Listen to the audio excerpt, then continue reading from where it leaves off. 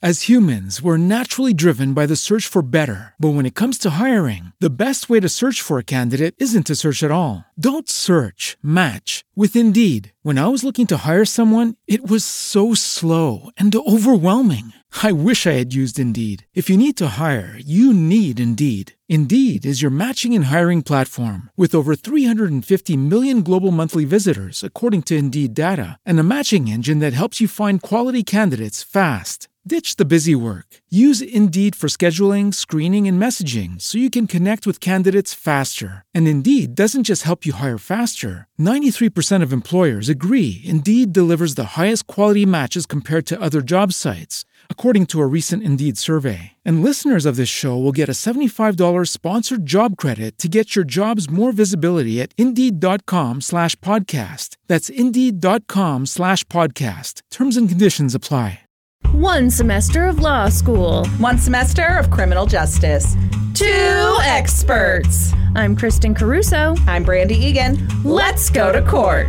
On this episode, I'll be talking about the kidnapping of Frank Sinatra Jr.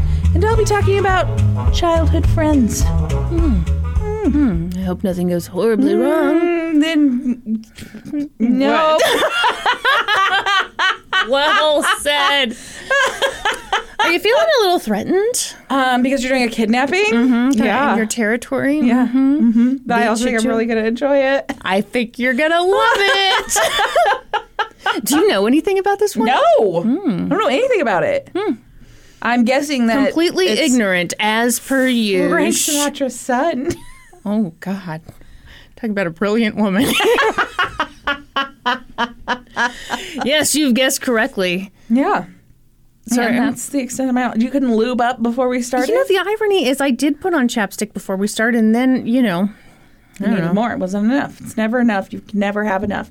People have pointed out, and by people I mean one person, that you've changed up your intro. I have not, though. But you have. You have, and I'm here to let the people know. Like Kristen has changed. She used to say, I'll talk about, and now she says, I'll be talking about. I wanted to have more words than you on this podcast. And I figured I'd better start right from the top, From the tippy top. Oh, God. What's wrong? I don't know. I feel like my collar's too tight. Okay. All right. I'm okay. It's the eve of Thanksgiving here in the sex dungeon. Sure is. And so I feel like we're like kids about to go on. We kind of holiday are. We're break. a little hyper. We are a little hyper. We're a little goofy. Yeah. Yeah. We're also going to make a dessert cheese ball after this for our Zoom call.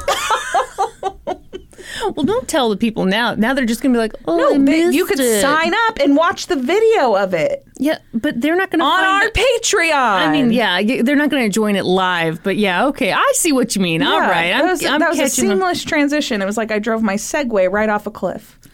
Too soon. Well, he didn't do it yesterday.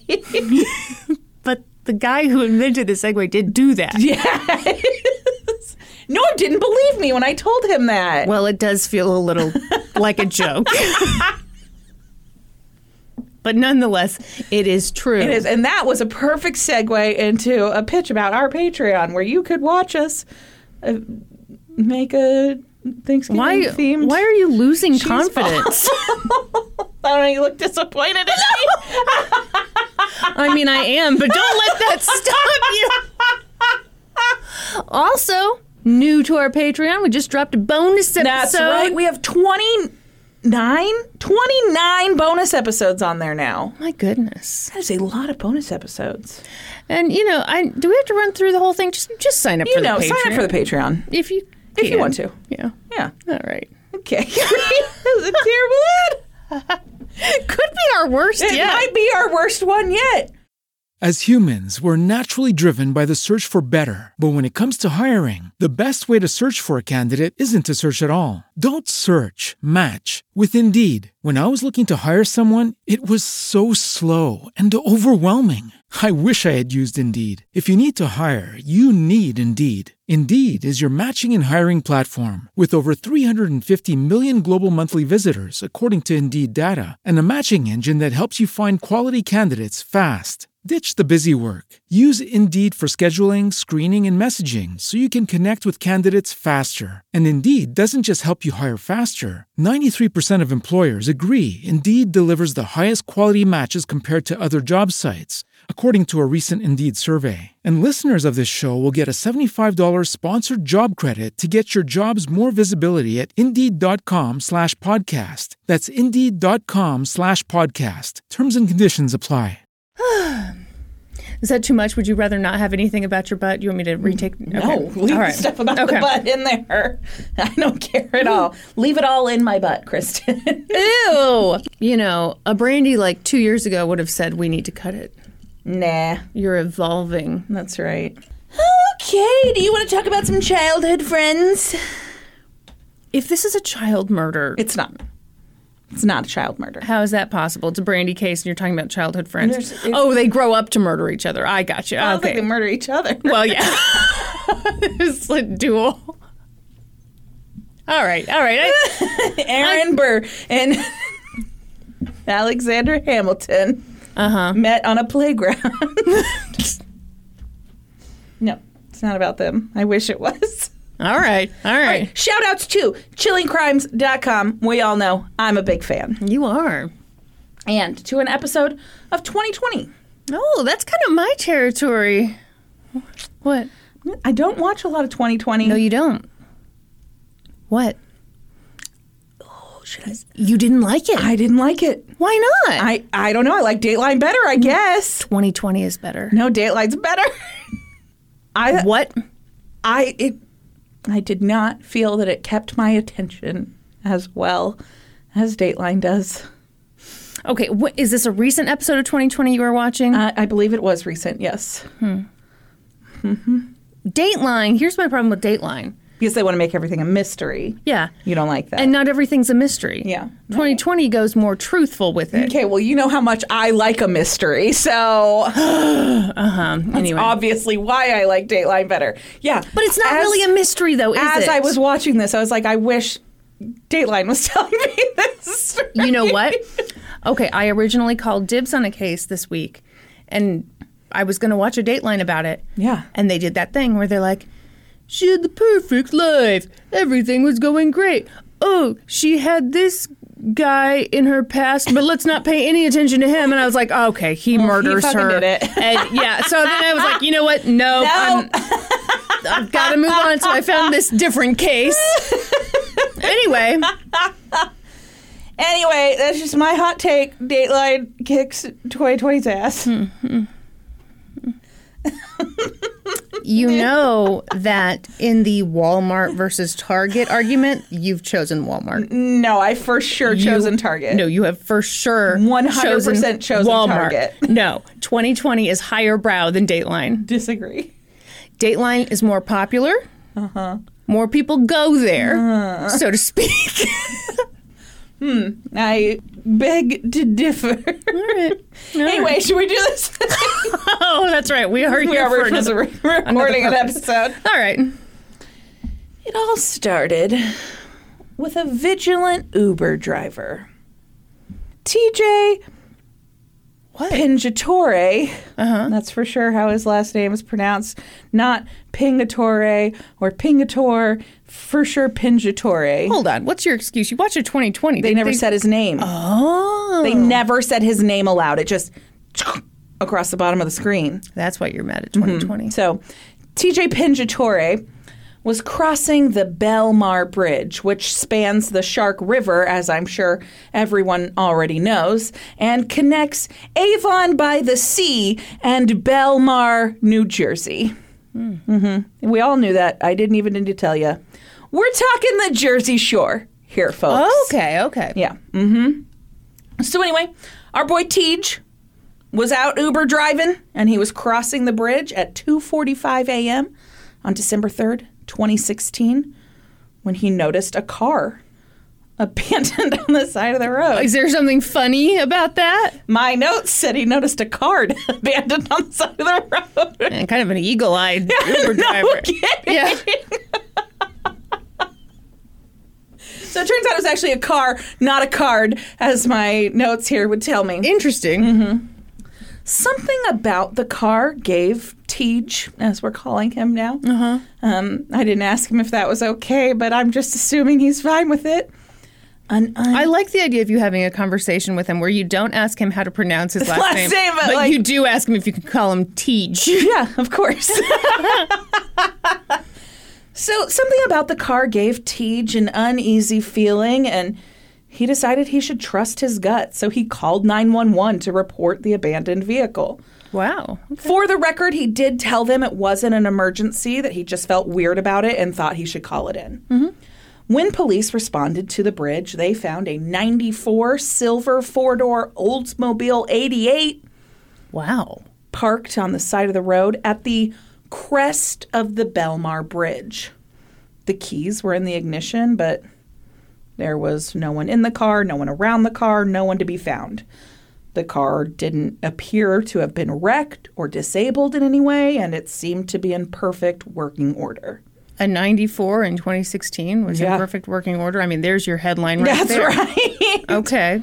So they ran the plates and they traced the car back to 96-year-old Lillian Stern. And they soon discovered that it was actually her granddaughter, 19-year-old Sarah Stern, who frequently drove the vehicle. I should hope so. Yeah, I don't think 96-year-old Lillian was getting behind the wheel very often. What? Do you think she was? Think she's joyriding to bingo? My grandma, I remember one time, like, we were trying to get her to stop driving. Yeah. And someone from church called, and, like, I guess they saw her driving not super safely. Yeah. And so my dad was like, Mom, you know, hey.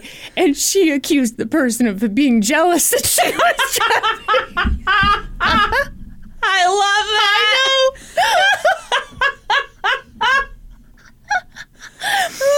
Jealous bitches up in here. That's really funny because my dad's, like, thing, when anybody's, like, talking shit or being critical, he goes, all I hear is jealousy.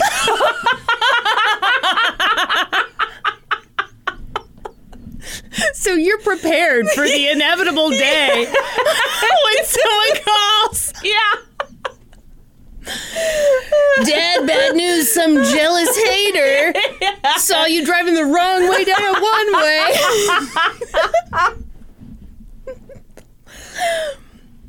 So anyway, they tracked down Sarah's father, Michael Stern, and he was vacationing in Florida, and he told the police that actually he had been unable to reach Sarah all night. He'd texted her, he'd called her, got no response, and this was something that was highly unusual. This was obviously very concerning for both the police to learn that Michael had been unable to reach Sarah, and for Michael to learn that Sarah's car had been found abandoned on the bridge. Really? Yeah, this is obviously very concerning to both the police and Michael. Brandy, I want to thank you on behalf of the audience for really holding our hands through this. And at this point, the police launched a search for Sarah.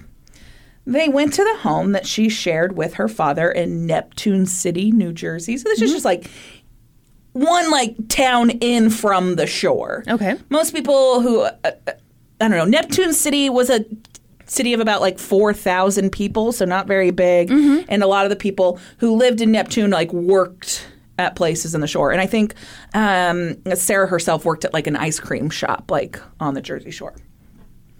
Don't worry, you don't have to educate me at all. I watched the Jersey Shore very closely. Yes, we're all very familiar.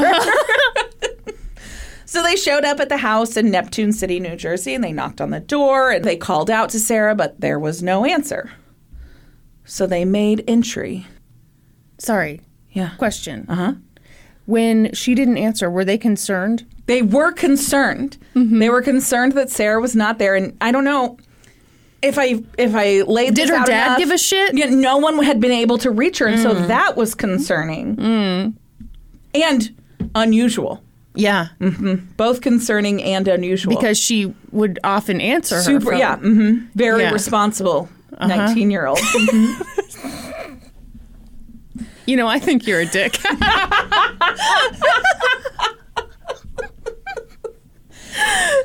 So anyway, the police made entry into the home when no one came to the door. Inside, they didn't find anything of note other than the fact that Sarah's dog, Buddy, was in his kennel. At the time, this didn't seem that weird to them, but as they would later find out, this was a cause of concern because as they talked to Sarah's friends, they learned that Buddy was like her life. She took her dog everywhere. She never kenneled him. It was only if like her dad was in charge of him for whatever reason that he got kenneled. So this was very out of the ordinary that Buddy was in his kennel. How big a dog are we talking? A mid-sized dog. I think some kind of beagle mix, perhaps. All right. After searching the house and finding nothing, the police spoke to a neighbor who knew Sarah. And the neighbor actually said that she had spoken with Sarah earlier that day. And she mentioned to the police that Sarah had brought some stuff over to her house that day for safekeeping. Sarah had lost her mother like 3 years earlier after a battle with cancer. And the neighbor believed that it was some of her mother's things that Sarah had asked her to store. She just, I guess this was like a common thing. Maybe this lady had some extra storage space. I don't know. But she's like, yeah, I freed up some cubbies for you. Bring the stuff on over. And Sarah had brought a couple of boxes of stuff over and mentioned that it was like, I don't know, some stuff from her mom. That seems super weird. Exactly. And this was a red flag to the police. Yeah. They were like, okay, her car was found on a bridge. And earlier that day, she'd like given away her keepsakes to someone. They started to wonder if this was maybe not a missing persons case and maybe a suicide case. Right. Yeah. The search for Sarah Stern continued all through the night. And around 4 o'clock that morning, they arrived at Sarah's best friend's house, Liam McAtasney. So Liam McAtasney. Did I just like throw his name in there? That was like a really weird transition, wasn't it? Should I do that again? Okay. No, you're good. Okay. Are you all rattled up? I am. So Was someone fucking with you at the beginning of this story? Yes. So Liam McAtasney and Sarah, I was actually really worried that I was going to mispronounce his last name because I've never seen this last name. And I had to like listen to the pronunciation and then keep saying it that way in my head. Because when I read it, I was like, how the fuck do you pronounce that last name? Anyway, it's McAtasney. All right. I believe he's Irish because his brother's name is Seamus. He has to be Irish. His name is Liam McAtasney, and he's a twin brother named Seamus McAtasney. Oh, that's a hell of a name. All right. So Liam and Sarah had been very close friends since they met at Sunday school when they were just 6 years old. Liam talked to police that day. They showed up at the house. They knocked on his door, woke him up. He lived like a little like rental house with a friend of his. And he said that he and Sarah had hung out that day. And they asked him, you know, what was her mental state like? Yeah. And he's like, well, recently she's been really depressed. And they're like, really? He's like, yeah, she's just, things have not been going well for her. She's been having problems with her dad. He's in this new relationship, and Sarah, I don't know, isn't getting along with him, isn't getting along with the girlfriend or whatever, and things have gone really downhill at home. She's actually been talking about, like, packing up all of her stuff and moving to Canada. And the police are like, okay. And they're like, well, you say she's been depressed. Do you know, like, has she ever had any, you know, suicidal thoughts or tendencies? And Liam said yes, that he believed she had been suicidal in the past and that he believed that she might be suicidal at this point. It wasn't just because he'd killed her and this was like what you say when you've killed somebody? I don't know, is it? Yeah, so obviously police have formulated this theory that maybe the car was parked there because Sarah had driven to the bridge and had taken her own life by jumping into the Shark River. The Shark River is not very deep. It's not a very big river, but it has a very strong current, and it feeds directly into the Atlantic Ocean. Mm-hmm.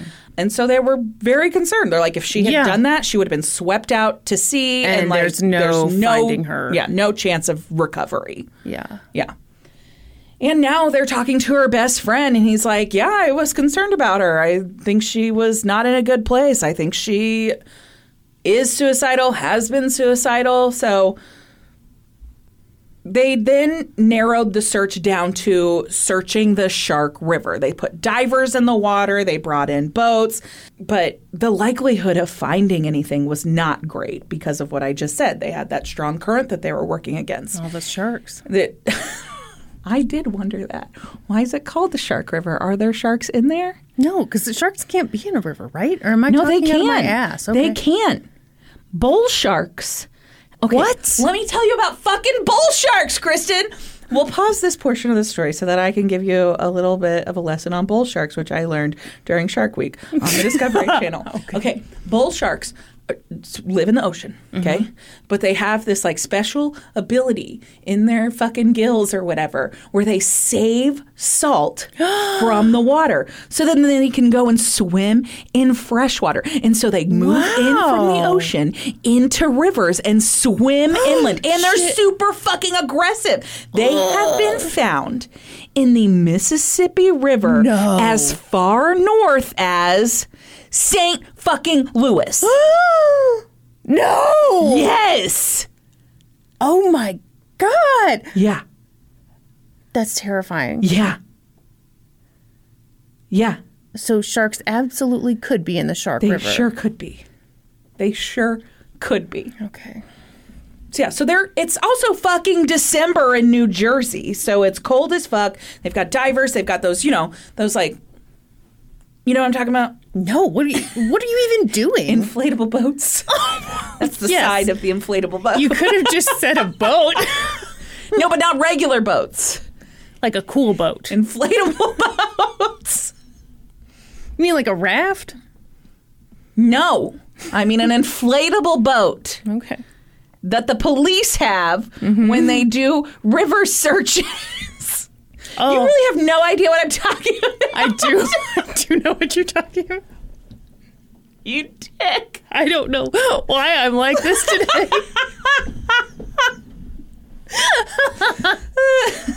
When they were doing that search, they found that there were actually 2 surveillance cameras in the area. One on the Belmar Bridge, which is like the Route 35 bridge, and then one on this like train bridge right next to him. So they're like, great, we have surveillance footage.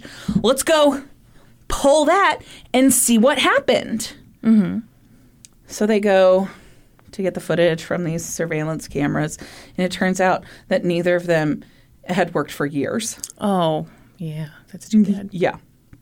The search of the river and the surrounding area turns up nothing.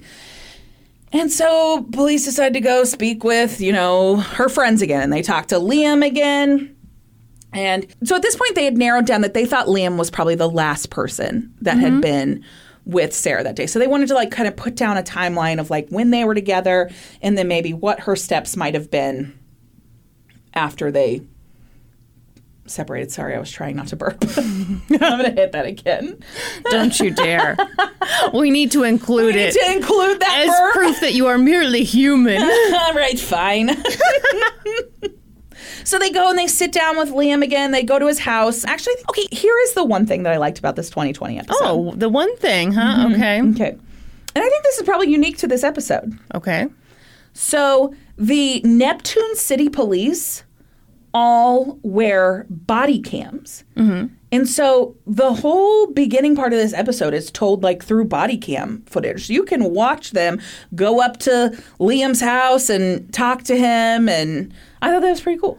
Yeah, that's the way it fucking should be. Yeah. All body cams. Yeah, all the time. Yeah. Mm-hmm. So on this second occasion, I think Liam was at his mom's house at this point, and they go and they talk to him, and they're like, listen, nobody is in trouble here. We are concerned for the safety of Sarah. We think something terrible may have happened. So if you know anything, we just need you to walk us through like what you guys did that day and what you know of her activities that day. And so he was like, yeah, on December 2nd, we got together that afternoon. We got some food. We went to Taco Bell. We picked up some food. We ran a couple errands. And then we went back to Sarah's house and we hung out for a little while. And then I had to work. He's like, I think I left for work at like 4 o'clock. And that was the last time that I saw Sarah. And so they were able to kind of confirm his timeline with a surveillance camera that a neighbor had.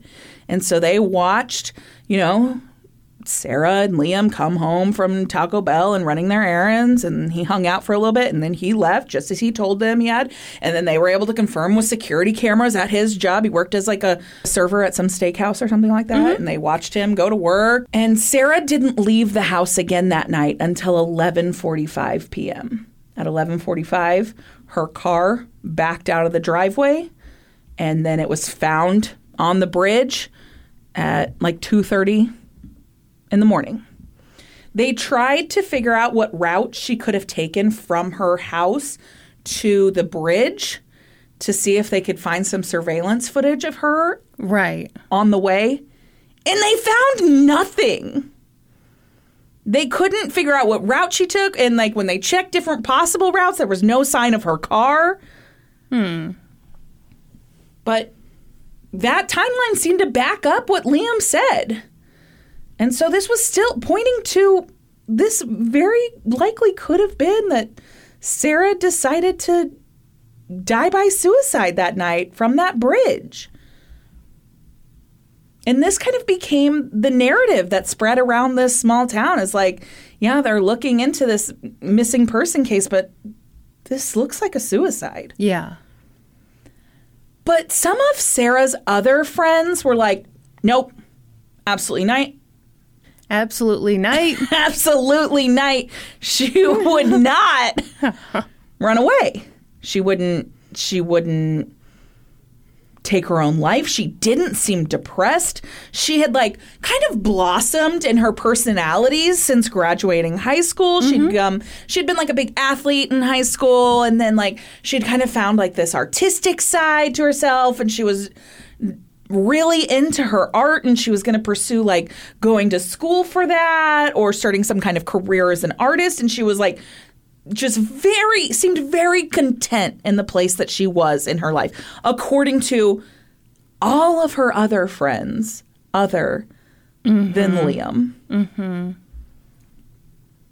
And her father, when he found out, like that night that he found out that her car had been found, he drove 16 hours overnight from Florida to New Jersey to be home and help in this search in any way he could, like, of course, just as fast as he could. He said it was like the longest drive of his life. On this other show that I watched 15 minutes of that I didn't like at all, and I won't call by name, but it was this terrible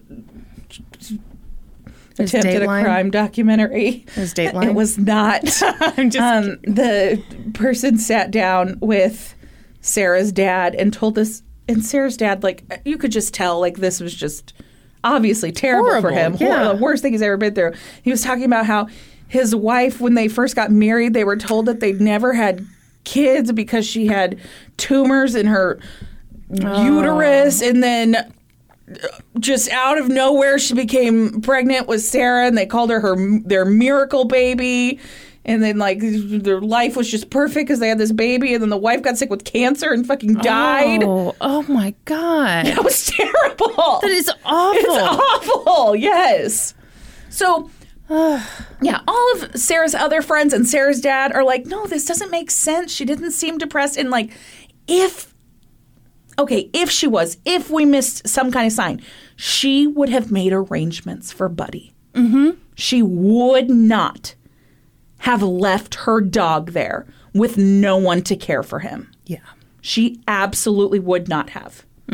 That was the sign to her friends, her dad, and that's the sign that the police took that, like, okay, there's more to this. This isn't what this looks like. Yeah.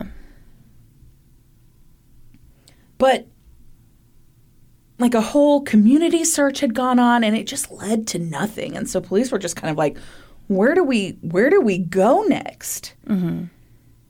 And in January of 2017, they finally got a break in the case when they were contacted by a young man named Anthony Curry. He called the police, and he said that he believed that he knew what had happened to Sarah, but he wasn't sure. And so they're like, okay, come on in. And so he said that he was good friends with Liam McAtasney, and that there was a conversation that he had had with him, a story that Liam had told him that was just playing over and over and over in his head, and he couldn't shake it. And so he finally decided that he just needed to come and talk to the police. So he and Liam had been friends for a long time, and so this guy, Anthony Curry, sits down with the police, and he says that on Thanksgiving, they'd been together like for like a Friendsgiving type thing. Right. That Liam had told him that he planned to kill a girl. What? That he planned the whole thing out. He was going to strangle her, and he was going to throw her off a bridge. And he was going to make it look like a suicide. It's the perfect crime. And so this guy just heard this and was like, oh, okay, cool. And so Anthony was like, okay. And he seemed like maybe kind of confused by what Liam was telling him. And so then Liam told Anthony. So Anthony was an amateur filmmaker. And he told Anthony that he thought it would be the perfect plot for a movie. Because it's the perfect murder. How is it the perfect murder? Because it looks like a suicide, so you never get caught. Except for you do get caught. You do get caught, but... Because you're blabbing about it. Exactly. You wouldn't get caught if you didn't talk about it. Yeah. Yeah, this guy came like this fucking close to getting away with this. Yeah. Yeah. So this happened on Thanksgiving. Sarah goes missing December 3rd. And then Anthony found out that Sarah was missing a few days later. And he was like, oh my gosh, when he heard that her car was found on the bridge and all of this. And he just was like, oh my God, he did it. He really did it. And so then he decided to go to the police and tell them all of this. Well, thank God for that. I mean, yeah. I guess I still don't understand, like, how you don't hearing this and not, not doing anything. Yeah, I don't understand it either unless you are able, like, you just write it off as like some, I mean, something weird that somebody's saying, but that's really fucking weird. Yeah. Yeah. Yeah, I'm going to commit a murder. Really fucking serious, too. So. Yeah. I guess I don't know how I would react in a situation where someone tells me that they're planning to murder someone, but I would sure hope that I would tell someone. Let's try it. Brandy, I thought of the perfect crime. You bury your husband in the backyard. And then you joke about it on your podcast so that no one believes it's true. Right. It was the perfect crime. Yeah, was it? The only thing is I was wearing my old-timey eyeglasses that, only 8 of them are made in the world. Yes, exactly. And so, they're right there. And, so, I mean, I'm pretty sure I'm a superhuman, so I don't think I'll get caught, but we'll see. Okay, without Anthony coming forward, they would have declared Sarah's death as suicide and the investigation would have been closed. Yeah, I believe it. Yeah. So Liam really did come very close to getting away with this. He ran his mouth, and that's how he got caught. And he ran his mouth to someone who had the balls to speak up and say something to someone. Of course, the wish is that he would have spoken up and said something to someone before Liam went through with it, obviously. But the thing is, this guy probably told way more. Oh, I'm sure he did. Than just Anthony. I am sure he did. So this is the one guy who spoke up. Yeah. So I guess I shouldn't shit on him. Right. So then the police asked Anthony if he would work with them and try to get a confession from Liam on tape. Wire up, Anthony. Okay, let's go. So he agreed to do it. And so on January 31st, 2017, he set up a secret recorder in his car, and he went and picked up Liam, and they sat in the car, and he was like, what's going on? This sounds awfully close to the story you told me. And Liam, it took no time. Liam fully confessed to it, and he walked Anthony through exactly what he had done that day.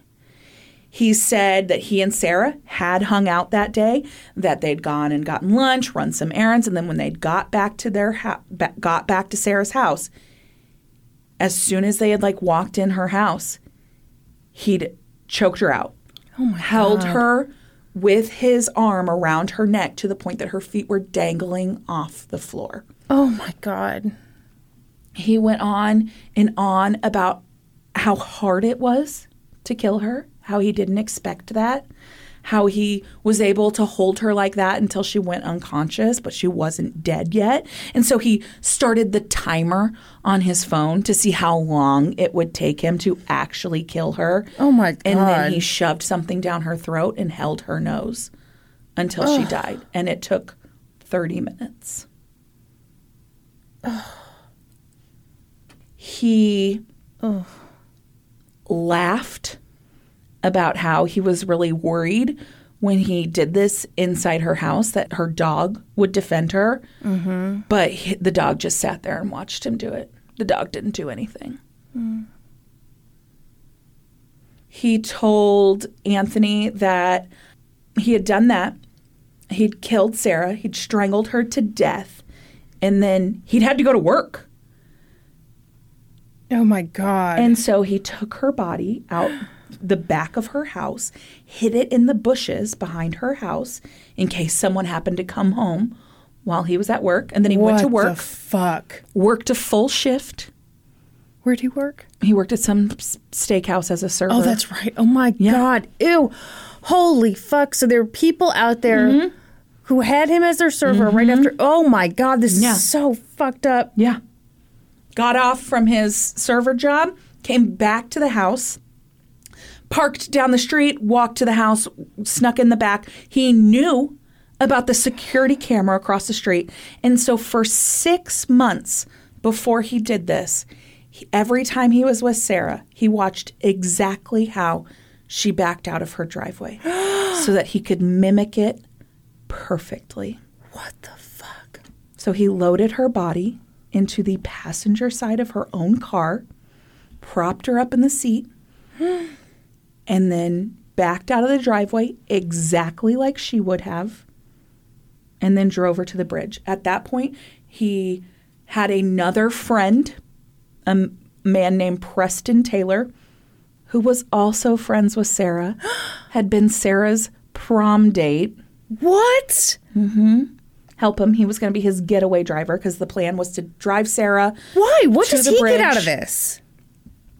We'll get to the motive. Okay. Okay, keep your fucking pants on, as you say. In the wise words of Kristen Pitts. Genius words. Sorry, Kristen Caruso. Genius Kristen Caruso. Beautiful. Yeah. Supermodel more like Kristen sexy. Caruso. Super sexy Kristen Caruso. Super sexy genius Kristen Caruso. Yeah. Keep your fucking pants on. Okay, yeah, all right. Sounds like good advice. So he had he had walkie-talkies with him and his buddy Preston, and they drove to the bridge. Preston parked out of the way, and Liam drove up onto the bridge, and he planned to throw her body off the bridge and then walk down and get in Preston's car. Mm-hmm. Well, he underestimated how difficult that would be. And he wasn't able to do it by himself. And so he got her out of the car and he was trying to hoist her up over the edge of the bridge. But the bridge is made so that you don't accidentally fall fucking over it. So Right. As he was doing this, 3 cars started to drive across the bridge. So he said, and this is exactly how he told Anthony on this secret confession tape, is that somehow he mustered up superhuman strength. Oh. And he threw Sarah's body back into the car and ducked down out of the way just as the 3 cars drove by. Wow, it's so weird to hear this story when he's placing himself in the hero's role. Okay, yeah, good for him. So yeah, he got back in the car. So then he walkie-talkied to Preston, and he's like, I can't do it by myself. I need you to get up here and help me. And so Preston came up on the bridge and helped him throw Sarah's body overboard. How long are you going to make me wait for the motive? Oh, yeah, I mean, Overboard's not the right word. But we know what you mean. Yeah. Mm-hmm. How long? I'm also a super sexy supermodel genius. Well, I'd call you more cute. How rude! Just kidding. No, but how long are you going to make me wait for the motive? Because I don't understand this at all. So I'm going to tell you the motive right now. Okay. So immediately after they ditched Sarah's body, they went back to Sarah's house and they took a safe from her house.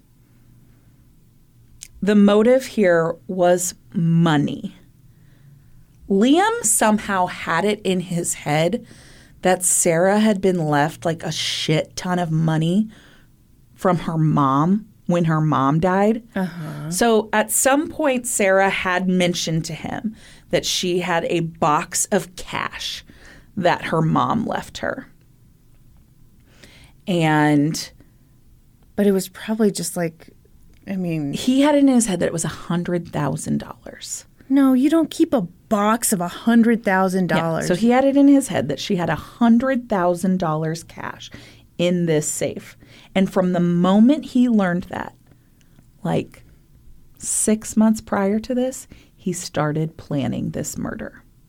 How he would kill her, how he would make it look like a suicide, how he would carry it out. And he brought Preston in on the promise that he would get a cut of that money.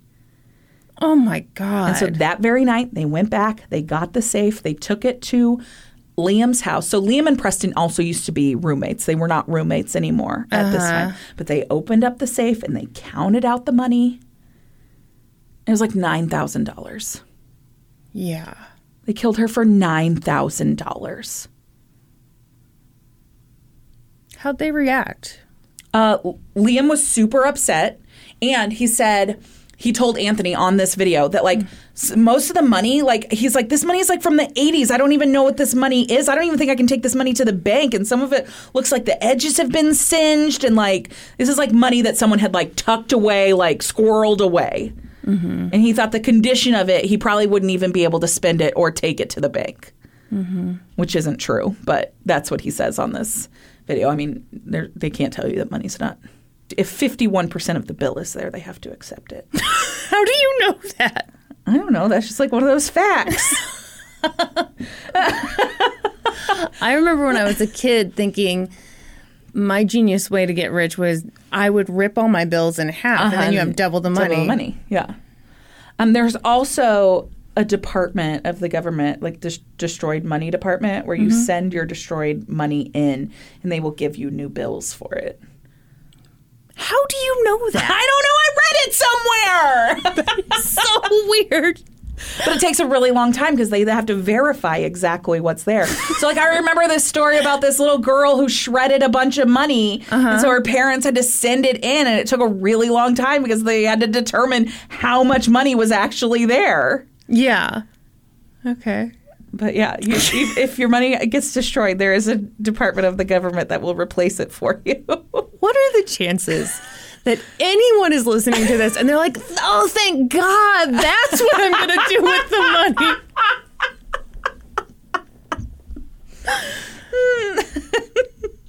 Anyway, I've hit my computer like 5 times here, so I've completely lost my place. So these guys were truly considered her a friend. Liam and Sarah were legitimately best friends. Best friends their whole lives. And then the second Liam found out that she had a box full of money, which somehow he believed to mean she had $100,000 in cash, that was all out the window. And the whole goal was to murder her, make it look like a suicide, and get that money.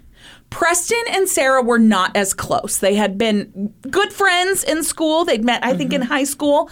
And they'd been nothing more than friends. They went to prom as friends. Like, they were a little friend group, the three of them. Right. But yeah, no, they were friends. No, they weren't.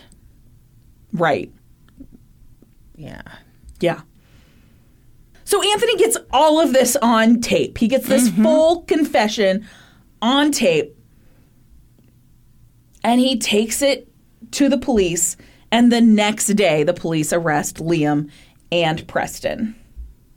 Police weren't convinced that this was enough, though, to charge them with murder. And so they sat down, did like the interrogation thing with both Liam and Preston. And Liam was not talking. He like lawyered up immediately. He wouldn't answer any questions. But Preston confessed immediately, talked about all of his involvement, talked about everything he knew, and he agreed to basically plead guilty, take a deal, and testify against Liam at trial. So Preston pled guilty to disposing of a body, essentially. He also pled guilty to robbery, conspiracy to commit robbery, tampering with physical evidence, and 2 counts of hindering apprehension. And then he agreed to testify at the trial against Liam McAtasney. Liam McAtasney was charged with murder, felony murder, conspiracy to commit robbery, hindering apprehension, tampering with evidence, and disturbing human remains.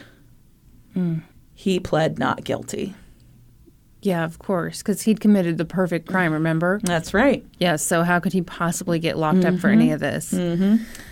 So, obviously, Sarah's body had not been recovered, but the prosecution still felt like this was a very strong case. And it really was, because they had Liam's confession on tape that they were allowed to play in its entirety for the jury. Yeah, and they had Preston. Yes. And they had this other And they guy. had Anthony. Yes, I mean, that's exactly the case they put up. They played the confession. They had Anthony talk about how he had obtained it, this whole story that Liam had told him. And then they had Preston get on the stand and talk about his involvement. And then it was time for Liam to put up his defense. It was pretty simple. This was all just a big misunderstanding. That confession, that wasn't a confession.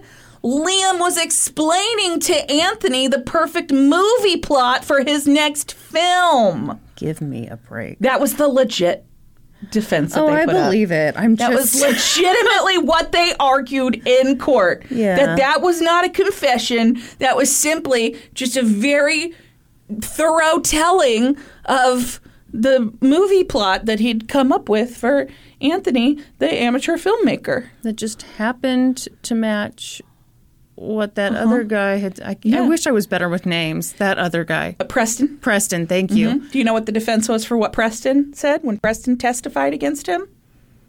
Preston did the whole thing. No, Preston's a liar.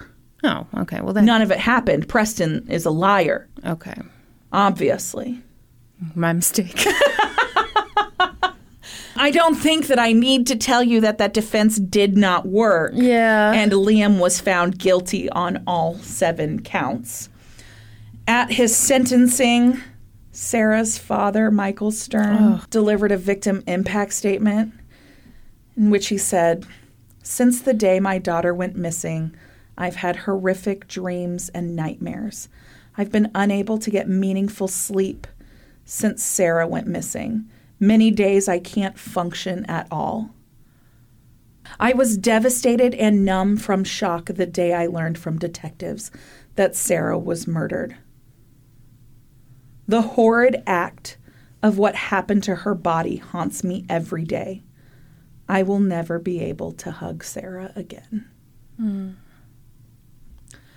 McAtasney declined to make a statement at his sentencing. He never offered any form of apology or expressed any remorse of any kind. The judge sentenced him to life in prison without the possibility of parole.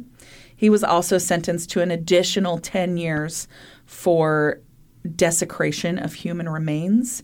And that 10 years is set to run consecutively. So it's after so he will never get out of prison.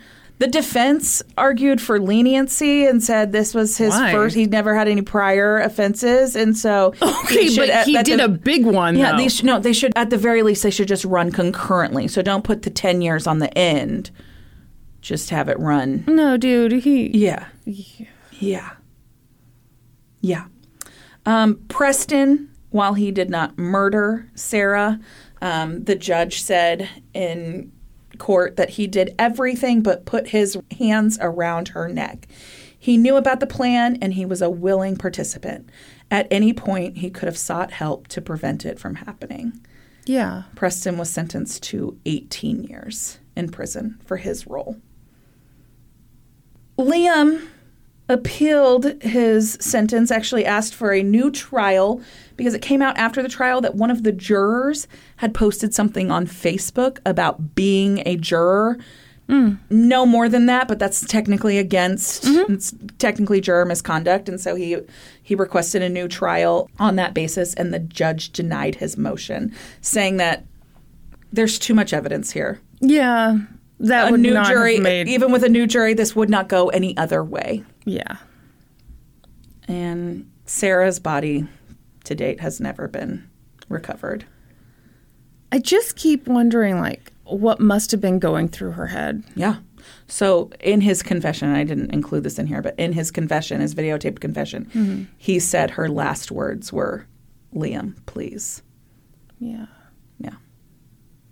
Yeah. She was just with her best friend. Oh, God. Fucking terrible. Yeah, thanks a lot. You're welcome. Happy Thanksgiving. Oh, God. Yeah, it's pretty bad.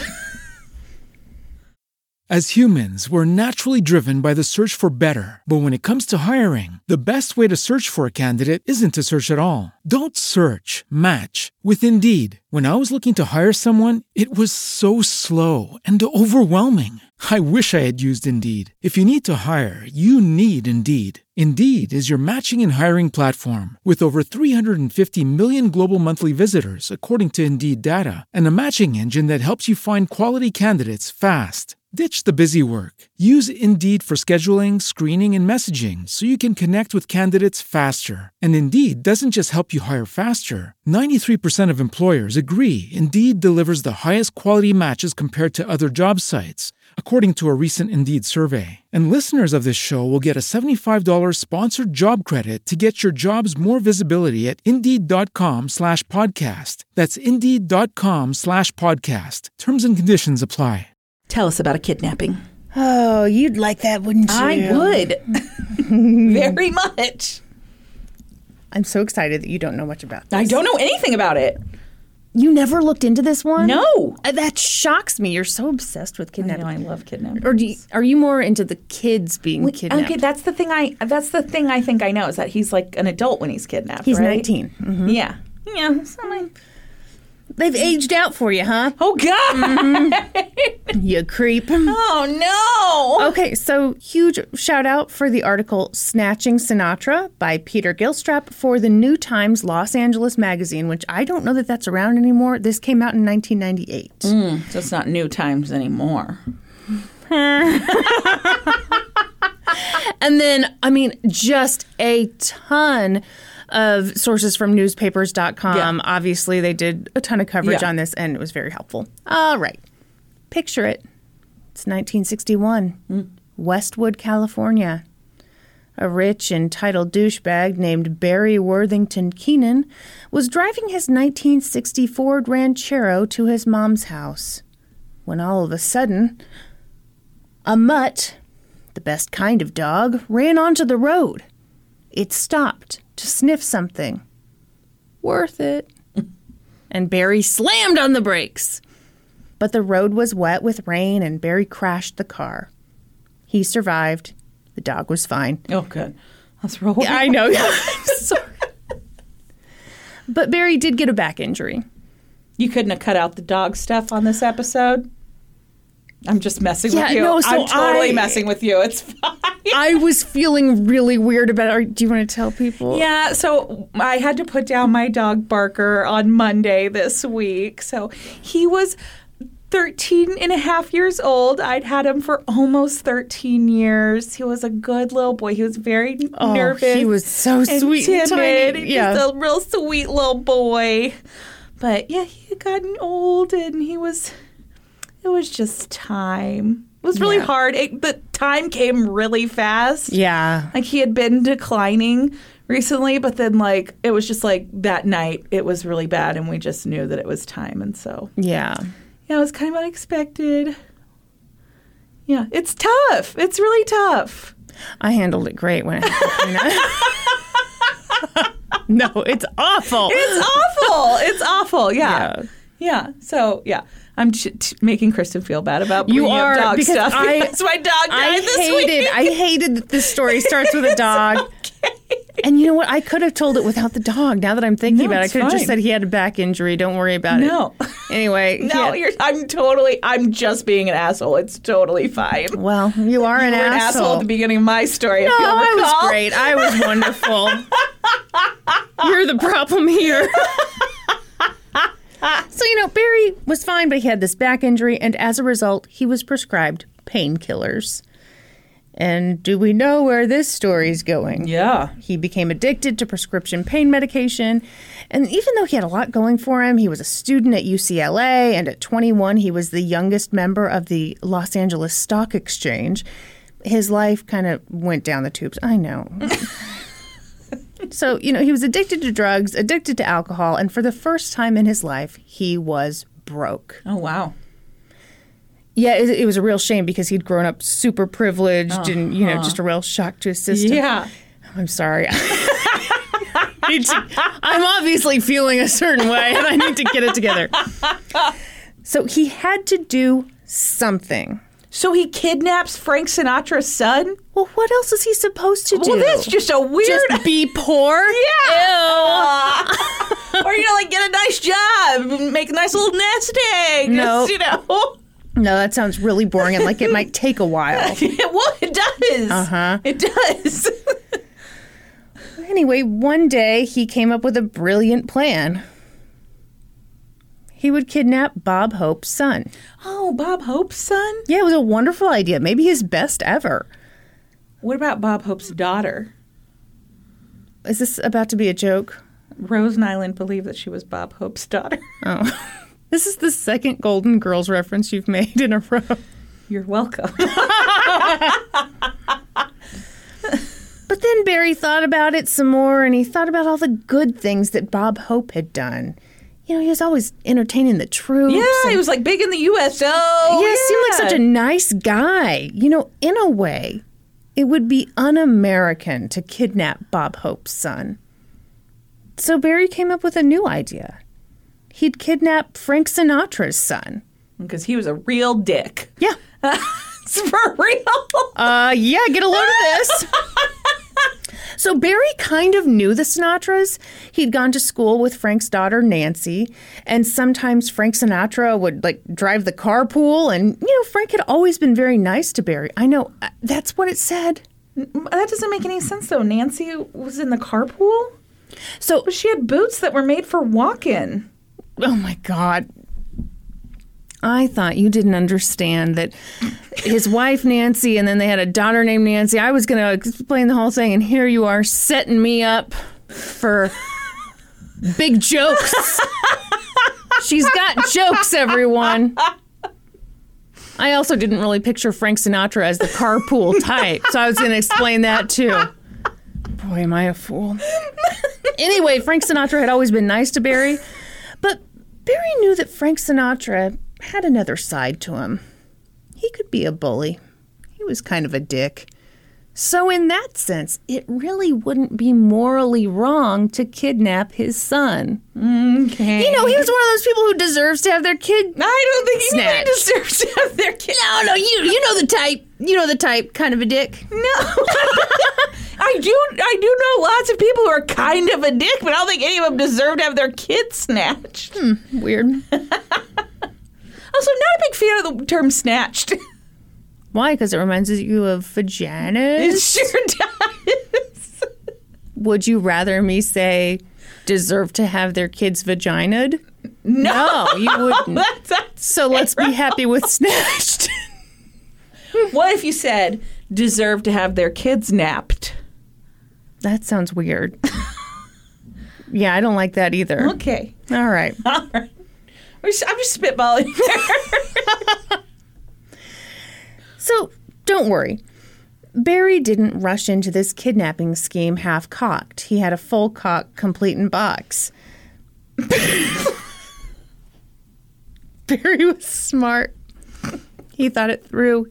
He went to the library and he read about every kidnapping case he could find. Well, then he should have learned that it's like a terrible crime and like punishable as like the worst offense. Not if you commit it perfectly. Okay. Oh, we got another guy who's thinking We've got another perfect crime.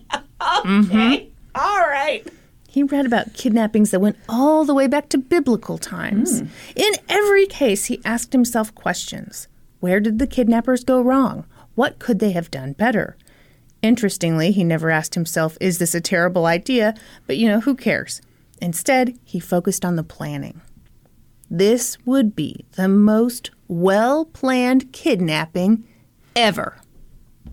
He made plans upon plans upon plans, and he compiled them all in a 3-ring binder. Oh, shit. Which obviously had an index and, of course, had a title page. Would you like to know the title of this kidnapping business plan? Yes. The Plan of Operation. Oh. Disappointed? I am. Me too. And because he was but a man, he planned, but he also prayed. He prayed to God. God, please help me with this kidnapping. For real? Yep. Yeesh. At the end of your kidnapping acceptance speech, you always got to thank the Lord. Couldn't have done it without the Lord.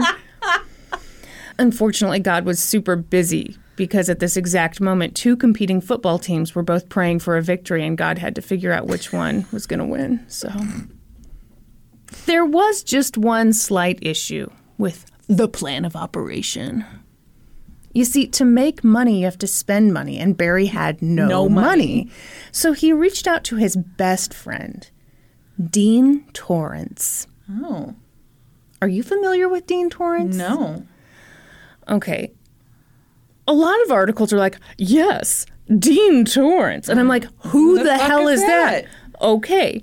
Do you remember this song that went, 2 girls for every boy? No, never heard it. I know that song. Yeah, Surf City. Yeah.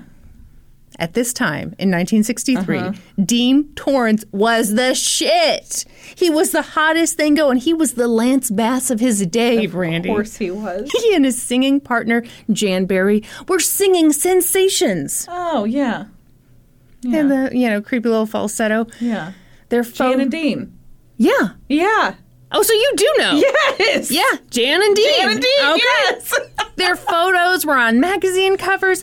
All the girls were like, isn't he the most? And Barry was like, yeah, the most rich. So Barry went to Dean with his little 3-ring binder, and he was like, Dean, I have this awesome idea. Please reserve all judgment until I've told you the whole plan. I'm going to kidnap Frank Sinatra Jr. Okay.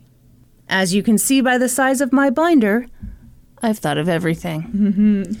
Now, I can see you're a little horrified, but don't worry. You see, I'm calling it a kidnapping, but it's not really a kidnapping. I'm just going to take Frank Sinatra Jr. for a few hours, and I'm going to get a bunch of ransom money from Frank Sinatra Sr., and then I'm going to invest that money. And in very little time, what?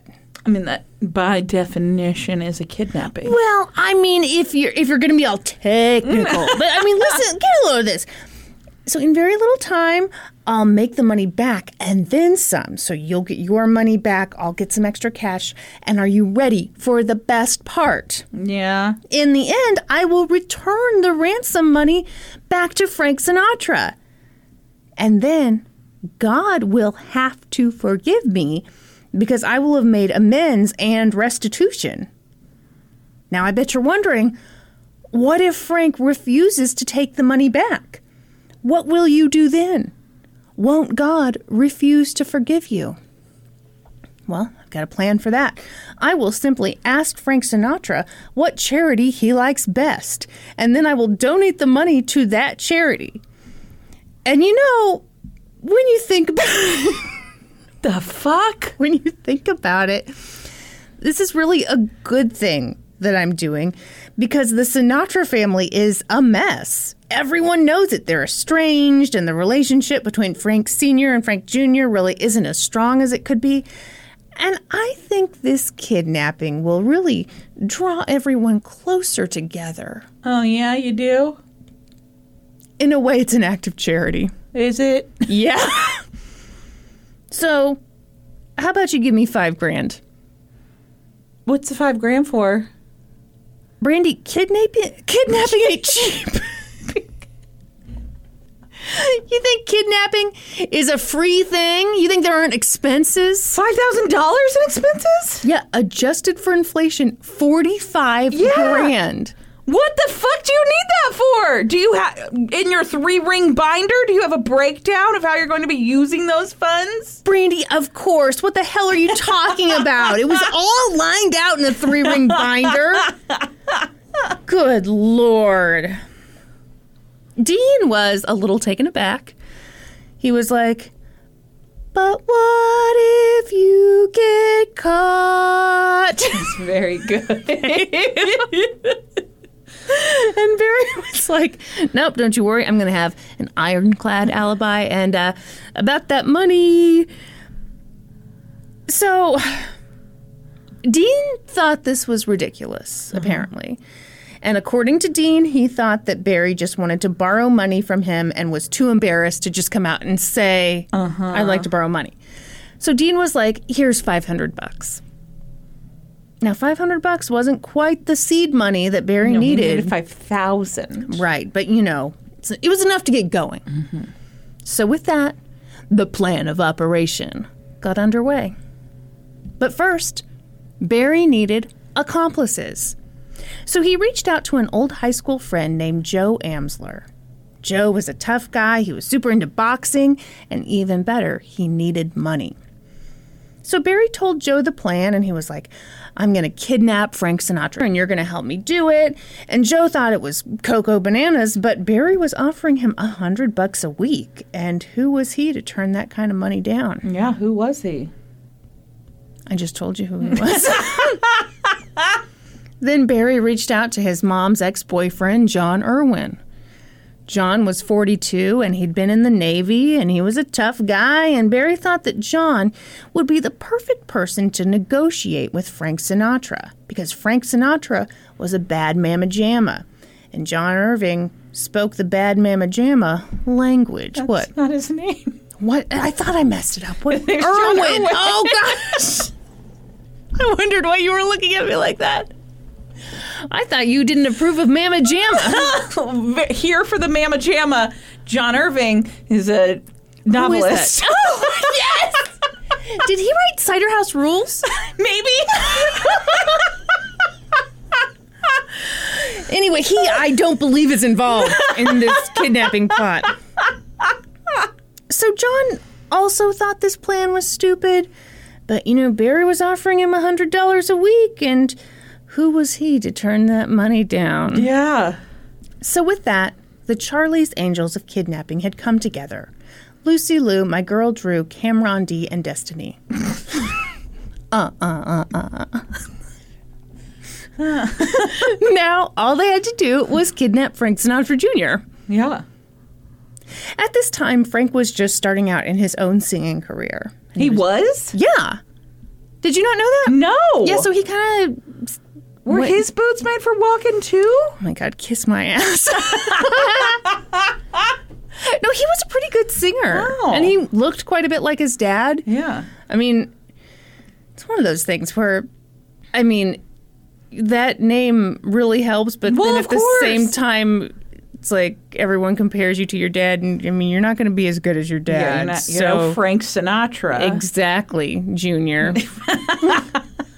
I watched a bunch of clips of him singing. Yeah. I watched a clip of him and Nancy singing. Yeah. And they were singing one of their dad's songs. That song that's like, saying something stupid like I love you. It's a romantic song. Okay, I'm not familiar with that tune. You would if it wasn't me singing.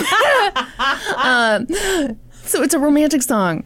Oh, and they're sing with brother and sister. And it's like, and I was like, ew, I mean, they're so good. And if I didn't know they were siblings, Yeah. I'd be like, this is hot. Because they're like looking at each other, like they're clearly acting. Yeah. But I mean, I was like, oh my God. And then I went down to the comments section because I was like, I can't be the only one. And everyone else was like, so great. Oh, they're so great. And Nobody else thought it was incestuous? I mean, if they did, they liked it, clearly, because I mean, they didn't say it. I found the one corner of YouTube where the comments section is really nice.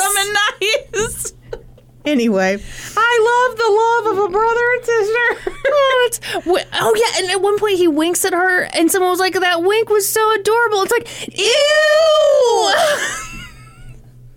Saying something stupid like, I love you. I'm still not familiar with that.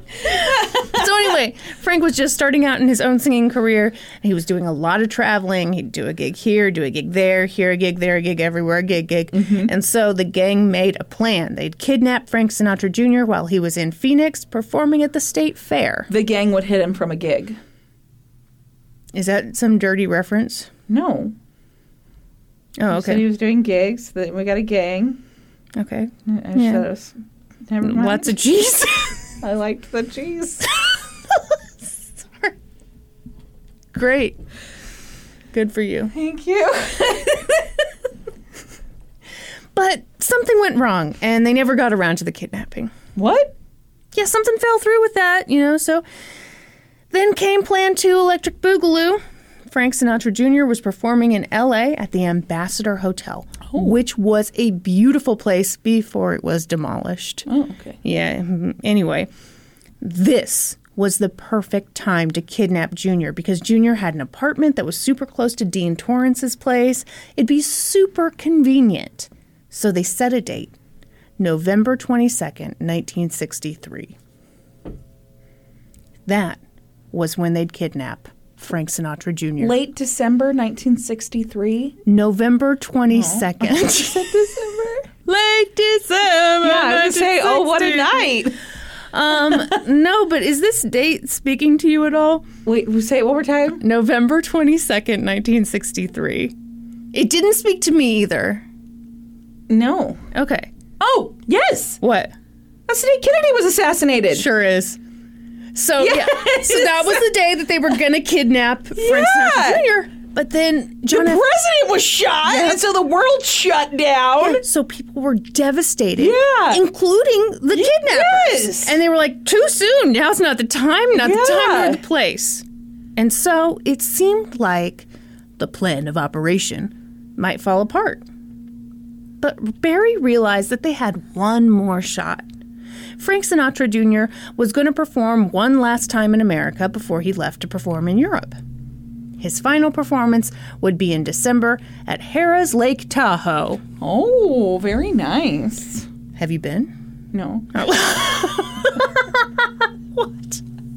I hear it's lovely. No, you don't. Yes, I do. My dad goes to Lake Tahoe all the time. Does he go to Harrah's Lake Tahoe? Probably. See, I had looked this up, and I mean, the ratings aren't great for it. Oh. And I was like, man, Brandy's like really standing up for this place. I mean, the ratings aren't bad, but they're not like, okay, anyway. My dad saw a bear in Lake Tahoe. Put that in your 10 pounds fun fact journal. And smoke it. Barry didn't have much time to reassemble the gang. I misunderstood and he saw a berry in Lake Tahoe. Okay. It was at the breakfast buffet. Barry didn't have much time to reassemble the gang. And much to his chagrin, the gang didn't really want to reassemble. Yeah, they were like, yeah, we're kind of over the whole kidnapping thing. But, Dean did give him another $500. Okay, well, he's still like $4,000 shy of his goal. If he had one of those goal thermometers. Wow. You're a real which glass I bet half he did empty. in his 3-ring binder. He had one of those thermometers where you fill in. And he's like, Dean, no pressure, but here's where we are. Okay. And here's where we need to be. So Joe and John were out, not interested. But Joe had just gotten into a fight with his wife, and she told him, find a job or don't come home. And so Barry was like, hey, Joe, I hear there are a ton of great construction jobs in Lake Tahoe. We should go there. Brandy's dad says it's quite nice. Yeah, and he saw a bear there once.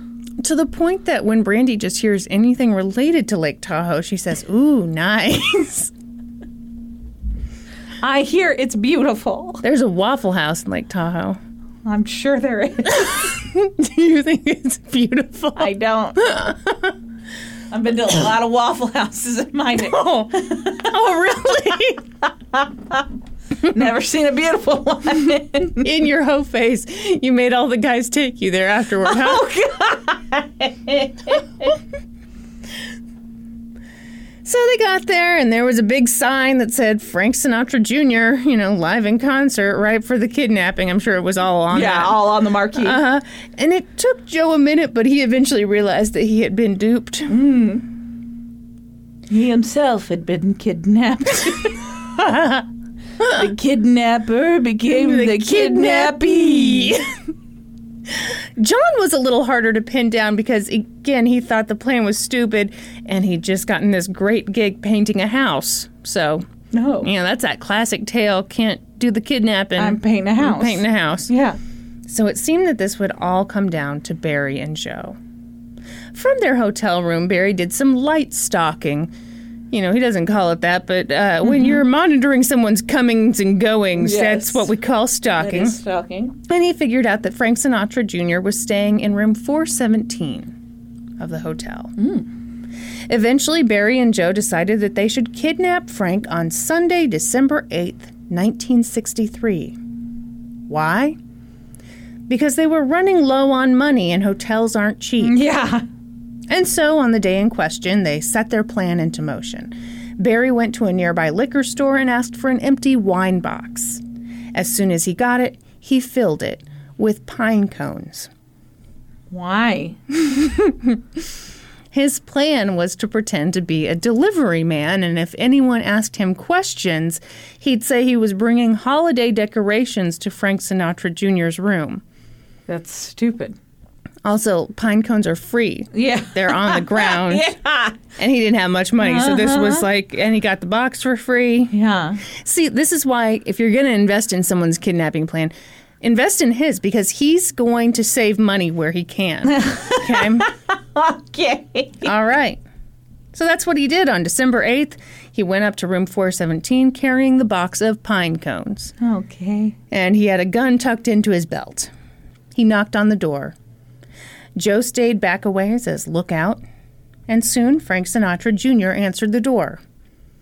And like the start of any good porno, he was in his underwear and he was eating chicken. Okay. Barry said, I've got a package for you. Oh. And Frank said, okay, put it over there. And so Barry came into the room and, oh shit, what's this? Frank wasn't alone. Oh, of course he wasn't fucking alone. He was eating chicken in his undies with this guy, John Foss, who played the trumpet in his band. I thought he was going to have a lady in there.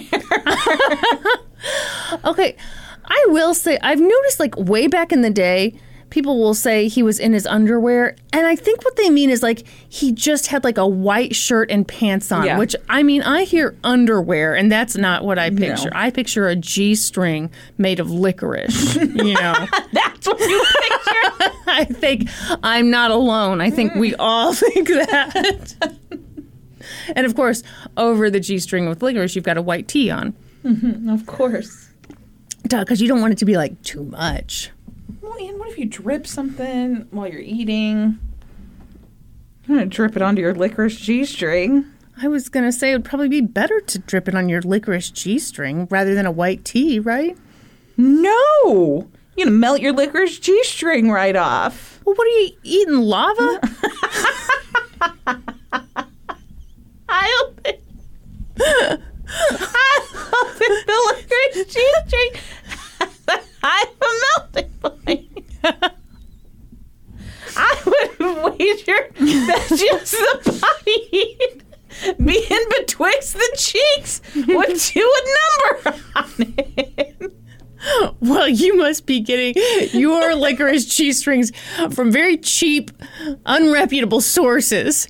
They're melting right into your crack. You got to go for something hardier, more of a beef jerky texture.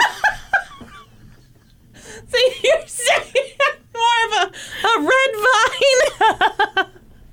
You got to go red vine.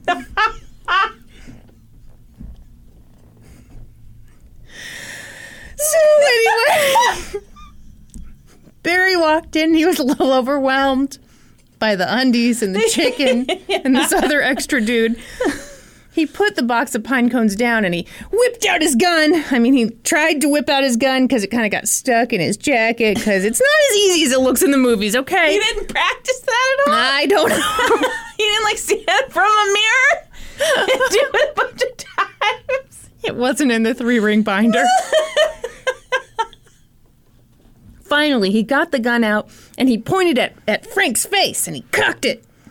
And Barry said, "Don't make any noise and nobody will get hurt. Both of you, get down on the ground. Where's your money?"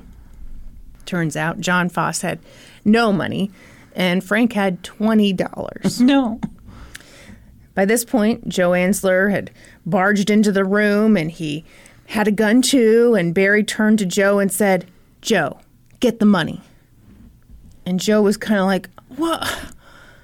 Because they were supposed to be using code names. It had all been so clear in the 3-ring binder. Say, "Hey, I'm coming, Joe. My name's Falcon." No, actually, okay, I didn't include this part because I was so disappointed. I wanted more information.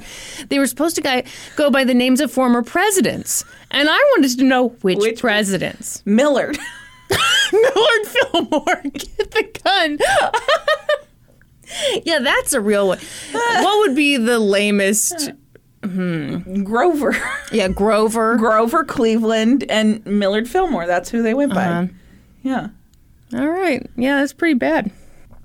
But Joe got Frank's $20, and then Barry, like a coy boy, turned to Frank Sinatra and John Foss, and he said, "We're going to have to take one of you guys with us. You in the dark hair. You're going with us." You in the dark hair? Yeah. You in the dark hair? Yeah, it doesn't make sense, but that is a direct quote. Okay. Mm-hmm. Was he insinuating that he thought the hair was fake? That's how it sounds to me. I'm sorry. That was a very loud slurp on the old water bottle. But I simply must stay hydrated. That's right. It's very important. Mm-hmm. It's how you keep that glowing skin. I have a pimple on my neck. I don't think that was a necessary addition to my compliment about your skin. All I can think about is the fact that I've got a pimple on my neck. And you're telling me that I have glowing skin? You do have glowing skin. Yeah, glowing all... okay. Yeah, thank you. So, he says, you in the dark hair. You in the dark hair. Because this was his first time speaking English. That's so weird. Yes. And with that, they used medical adhesive tape to tape up John. Mm. And before they left the room, Barry told John, "Don't move for 10 minutes. Weird thing to say. Why is that weird? They run through any of this? Don't move for 10 minutes? How about just don't move? Well, he knows eventually he's going to move, but just as a courtesy, give us some time to get away. They had the getaway car down at the stairwell. They needed about 10 minutes. Okay. He's not unreasonable, Brittany. Okay. I mean, what would you say? Don't fucking move! Ever? That's unrealistic. Obviously, he's gonna eventually move. All right. Don't move for 10 minutes. Yeah, I mean, I feel like that's reasonable. You said to me, "Don't move ever." I would move, but don't move for 10 minutes. I'd be like, well, I can do that. I'm not going to like it. Not going to like it. You interrupted my chicken. He's eating chicken, too. Well, he didn't eat chicken in his underwear and not offer his bandmate some chicken. He wasn't an animal. Can you imagine if you came over to my house and I was eating chicken and you just had to sit there silently and watch me eat? No. I'm there in my licorice cheese tree. And I'm worried with a bucket of KFC because the gravy from your mashed potatoes keeps dripping. What? See, this is the start of a porno right here. You're like, oh no, the gravy. Anyway, before this gets too hot for podcasting, I have to move it to some other platform. So, are there porn podcasts? There have to be, right? How would they do that, though? Well, just like, it'd be like just a hot audiobook, basically. You know, you get some, I don't know, 36-year-old Midwestern woman with a real sexy voice, and you get her to, you know, I don't know, try some French or something. Beignet. Croissant. Buffet. You know, sexy stuff. Maloo's Alsace France. Everyone, in the most recent bonus episode, I covered a French case that I was horribly offensive, but didn't mean to. People were like, did you know that you can look up on Google Translate how to pronounce it? And I know because I did, and it was still terrible, and I'm sorry to everyone. Bonjour. Okay. So, don't move for 10 minutes. Barry and Joe fled the scene with Frank Sinatra Jr., who was in his dark hair, as they say. Mm-hmm. But before they even got to the car, Barry was like, oh, gosh, I feel like we are forgetting something. We've forgotten a step in the plan? Mm-hmm. You know what they forgot? What? One of their guns. They'd left it in the hotel room. Sake. So Barry turned back around, went up to the room, even though he'd specifically told John not to move for 10 minutes. Get a load of this. John was already up, taking off the medical tape. I fucking told you. Oh. That's why you got to put an indefinite time limit on it, because he's eventually going to get up. But if you tell him 10 minutes, he's going to get up after 2 minutes. If you give a mouse a muffin, he's going to want a glass of milk to go with it. That's not the title of the book. If you give a mouse a cookie. Yes. If you give a moose a muffin. If you give a pig a pancake, we have all of them. If you give a dog a donut. I mean, how many of these books does one need? I mean, I think they're kind of beating a dead horse. That's not one of them. If you give a dead horse a grave. If you beat a dead horse, you'll probably move on to humans. If you move on to humans, you'll probably go after a whole group of people. This is the story of Hitler. All right, anyway. So Barry was like, hey, follow rules much? You know, he was just pissed. And he grabbed the other gun and he was like, okay. Originally, I told you 10 minutes. I figure, you know, maybe 5 minutes have passed by this point, so I'm going to leave. But you, for real this time, you better not move for 5 minutes. Really? Yes. He didn't, like, pistol whip him? Doesn't appear to have done that. No. Well, he wasn't that mad then. Then Barry ran back to the car, and he and Joe blindfolded Frank and put him in the back seat, all the while pretending that they didn't know he was Frank Sinatra Jr. Okay. But Frank told them he was Frank Sinatra Jr. Oh.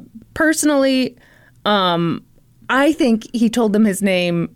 Because they'd be like, oh, fuck, and we'd let him go? No. Oh, or like, do you know who I am? And he goes like, no. Oh. Okay. Why don't I just let you finish? That's a novel concept. Well, I just don't believe for 1 second that he really believed that they didn't know who he was. Because, first of all, you're going to commit a robbery. You go to a random room. Yeah. You get $20. And then you're like, oh, you have to come with us. And he's legit one of the most famous men at that point in Hollywood. Yeah, okay. Yeah, I just don't. I think he kind of knew. Yeah. Also, these guys don't seem. I mean, I know they had the 3-ring binder, but I can't imagine they were playing it that cool. So anyway, he's like, I'm Frank Sinatra Jr. Okay. Are you devastated that you didn't guess why? Yeah. Yeah, you've got that look on your face like, fuck. Fuck, I didn't guess it. I think this means you're like really dumb. How dare you say that? Brandy, you're very smart. Standardized tests have proved this. What is wrong with you? That you've got this chip on your shoulder. Okay, so anyway, they were driving along, and at this point, Barry got paranoid that the police would be looking for them. And he was right to be paranoid because John Foss, the bastard, hadn't waited the full 5 minutes. You're kidding me. No, I am not. am shocked to learn this. Yep, instead he immediately called the police, and once everyone found out that Frank Sinatra Jr. had been kidnapped, the whole world went nuts. This was such a big deal that the FBI put a pause on their important work surveilling and harassing Martin Luther King Jr., and they began working on this case. Wow.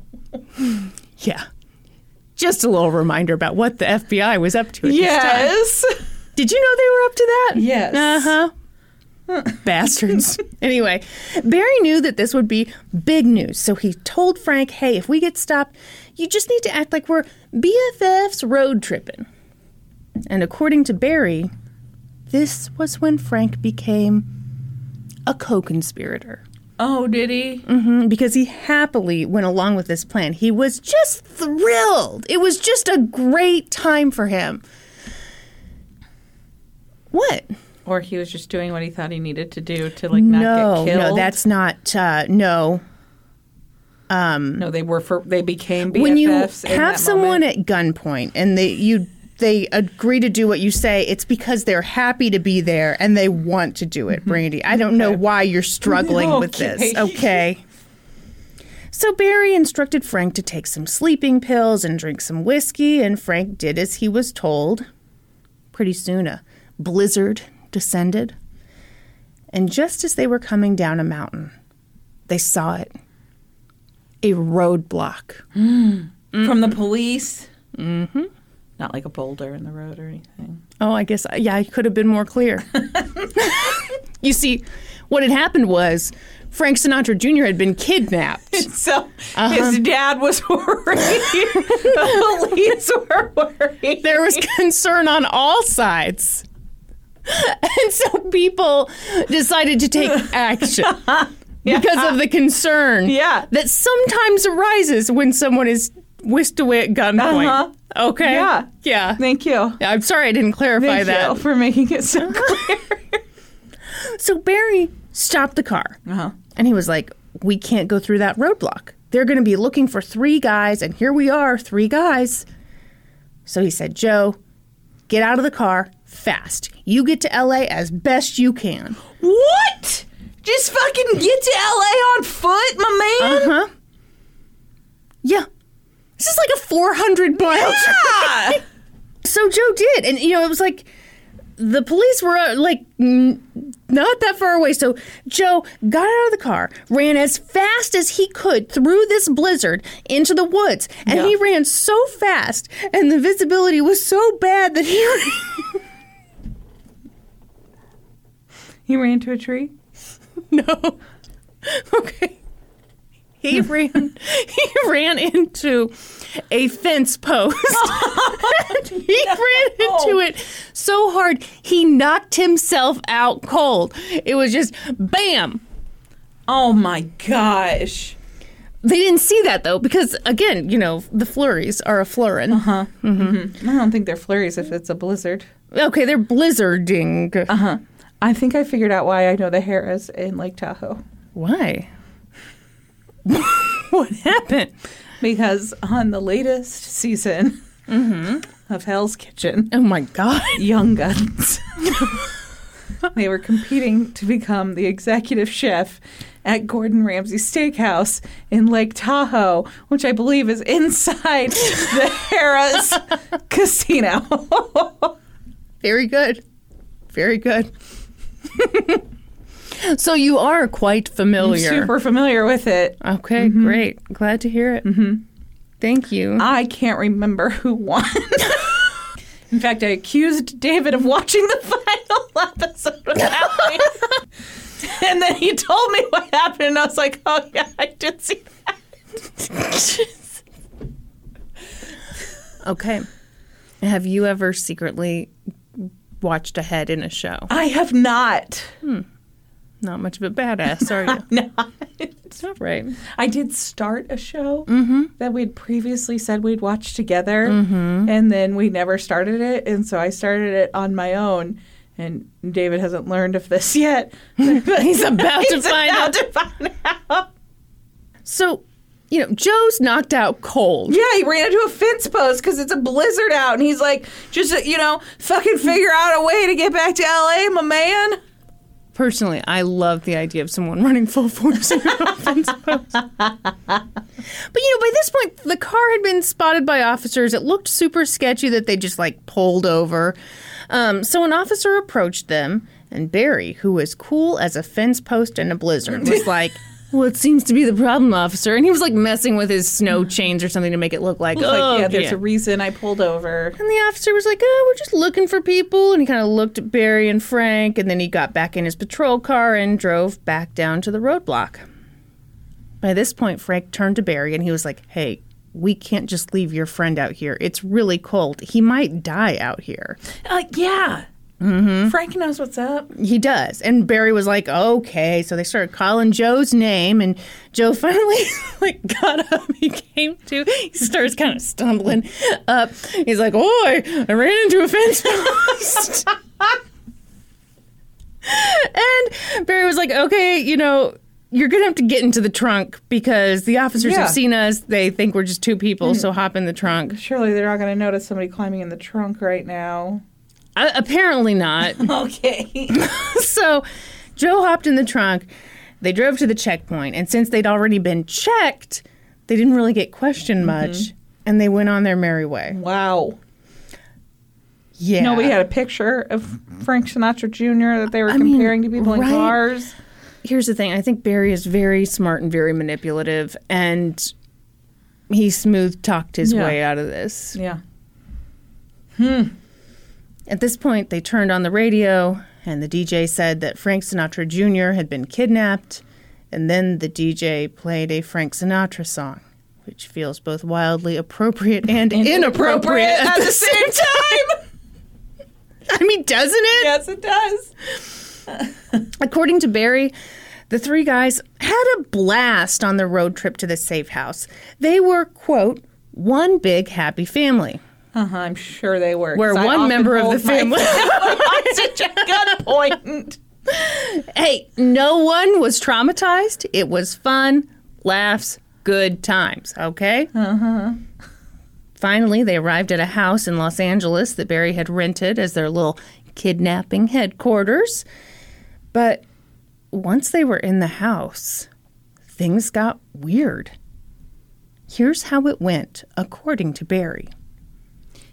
What? It was like Frank didn't even want to be there. Okay. Yes. So he wouldn't play games with us. He was a real dick about the whole thing. He was like, please don't point that gun at me.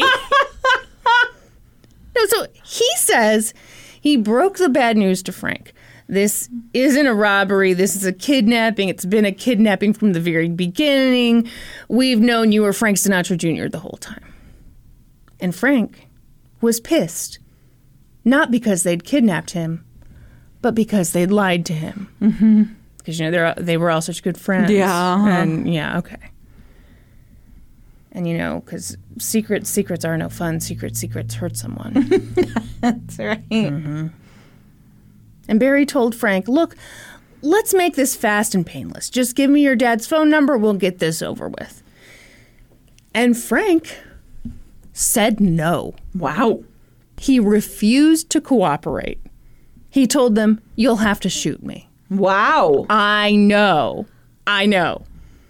So Barry tried to call his bluff. He said, well, fine, I'm going to shoot you. And Joe was like, yes, he will do it. He's crazy, you know. Ah! And Frank was like, go ahead. Shoot me. Barry had not expected this. He was a little unsure of what to do next. So he called his mom's ex-boyfriend, John, and he explained the situation. And John was like, whoa, you actually did it? Oh, Lord. And Barry was like, yes, now I need you to come over and scare the shit out of Frank Sinatra Jr. so he'll give us his dad's phone number. And John was like, no way, I'm not coming over. And Barry was like, hey, you knew about the crime. You knew this was going to happen. The way I see it, you turn us in or you help out and you get a ton of money as a thank you. And John was like, okay, I'll take the money and the thank you. What? They're not going to get a ton of money, though. They're not going to get a ton of money from Frank Sinatra? No. Why? Why wouldn't they get a ton of money Because from... Frank Sinatra's just going to have the police, he's not going to pay out a ransom. You think Frank... Why not? I don't know. He's just going to go to the police or the mob or something, right? Oh, just because he's Italian, he's going to go to the mob. Not what I meant. Oh, just because he had known mob ties, he's going to go to the mob. Fun fact, the mob did offer to help with that. They did. Frank Sinatra reportedly turned them down. Oh, did he? So I kind of raised my eyebrow at this because this is Barry's retelling. Yeah. And I kind of think John didn't have to be strong-armed into it. Yeah, anyway, that's probably true. So John was on his way over to the safe house, and Barry went over to Frank, and he was like, hey, Frank, okay, here's the truth. Here's the truth. Me and Joe, we're just low-level guys. We're just nice guys. But this guy who's coming over, he's a bad mamma jamma. You're going to want to cooperate with him. Sure enough, John showed up, and he said to Frank, okay, you got to give me the number so we can wrap this up. And Frank said, shoot me, beat me up, whatever. I'm not giving you a phone number. I'm not scared of you guys. Yeah. Frank did not waver. He was held captive for 2 days. He never gave them his dad's phone number. Wow. But at some point, the kidnappers found a phone number. Frank Sinatra was staying at the Mapes Hotel in Reno, which was like a very cool historic hotel until it was demolished. So Barry went to the library and got a Reno phone book, and he found a Chevron station near the hotel. And John called Frank Sinatra Sr. and said, your boy is okay, you can talk to him, but get to this Chevron station in 15 minutes. And once you're there, you'll receive a phone call from us. They did this because they figured if they communicated with Frank Sinatra mainly through like last-minute random payphones, the FBI wouldn't have enough time to tap that payphone. Mm-hmm. Or that ass. I mean, you never know. I guess I don't. That was actually a good plan. I love these awkward pauses where, like, I'm thinking of saying the next inappropriate thing, and then I'm like, no. No. Grace Kelly of podcasting. Grace Kelly of podcasting wouldn't talk about the FBI fantasizing about Frank Sinatra in licorice undies and therefore being quite ready to go quickly. No, stop. Too much. That's right. Too much. Okay, so anyway, this was actually a good plan, this payphone stuff. But it turns out to be an oops fudge stripe moment because the kidnappers thought they'd picked a gas station that was super close to Frank Sinatra's hotel, but it was actually like 40 minutes from the hotel. Oh my gosh. Well, I mean, it's tough because, you got the phone books and God hadn't invented Google yet. That's and, right. It's just real tough. But nonetheless, Frank Sinatra and an FBI agent hopped in a car and hauled ass to this Chevron station. And the kidnappers, who had no idea that they'd made an oops fudge stripes, waited 15 minutes and they called the Chevron station. And the gas station attendant answered the phone. And John said, "Hi, is Frank Sinatra there?" Well, it sounds like a fucking prank call. Yep, exactly. Can I speak to Bend Over, please? So the guy The worker was like, no. Frank Sinatra's not here. And then he hung up. Yes, of course he did. A few minutes later, John called again. Hi, is Frank Sinatra there? And the worker was like, listen, buddy, I'm working on a car. I don't have time to play around. Don't call again. He hung up. Oh, no. John called a third time. Hi, is Frank Sinatra there?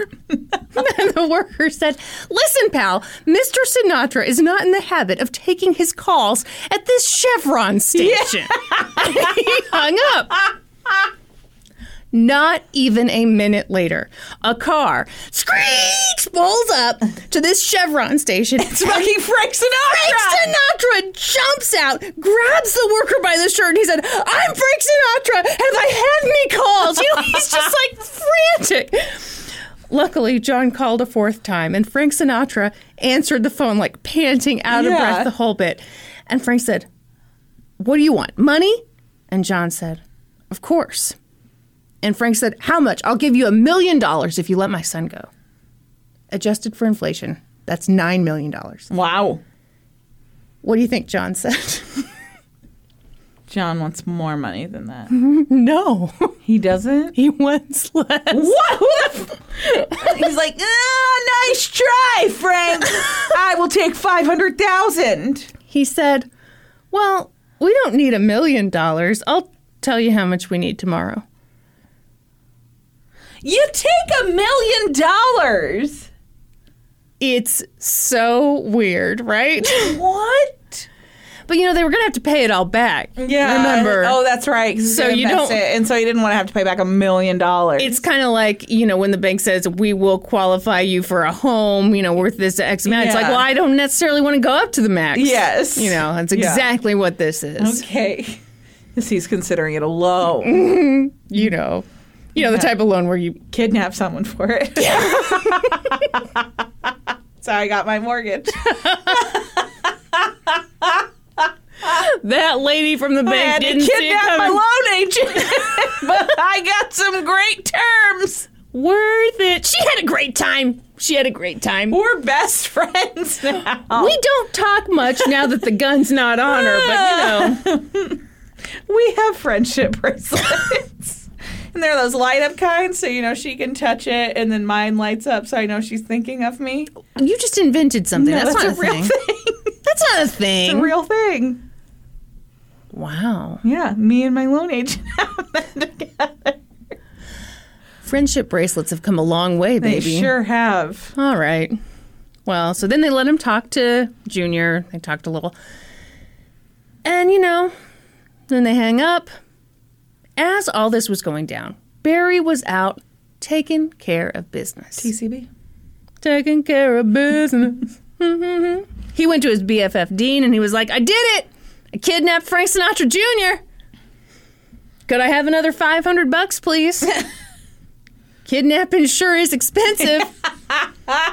And Dean said, sure. And they drove to the bank and he got him the $500. For the record, Dean was not happy about any of this. Is that what he said later? When they were like, how come you kept funding this kidnapping? Right. Well, I didn't want to do it. Yeah, Dean can kiss my ass. Yeah. What about Jan? You got a problem with Jan? Leave Jan out of this. Jan was a singing sensation. Okay, Jan was not involved. I realized Jan was a man from my research. Anyway, then Barry drove back to Lake Tahoe in a rental car and got a hotel room and made a big show of skiing. You know, for the gram and for the alibi. Skiing? Yeah. He couldn't have been involved in this kidnapping because he was skiing in Lake Tahoe at the time. Jesus. What? Okay, I didn't get that at all.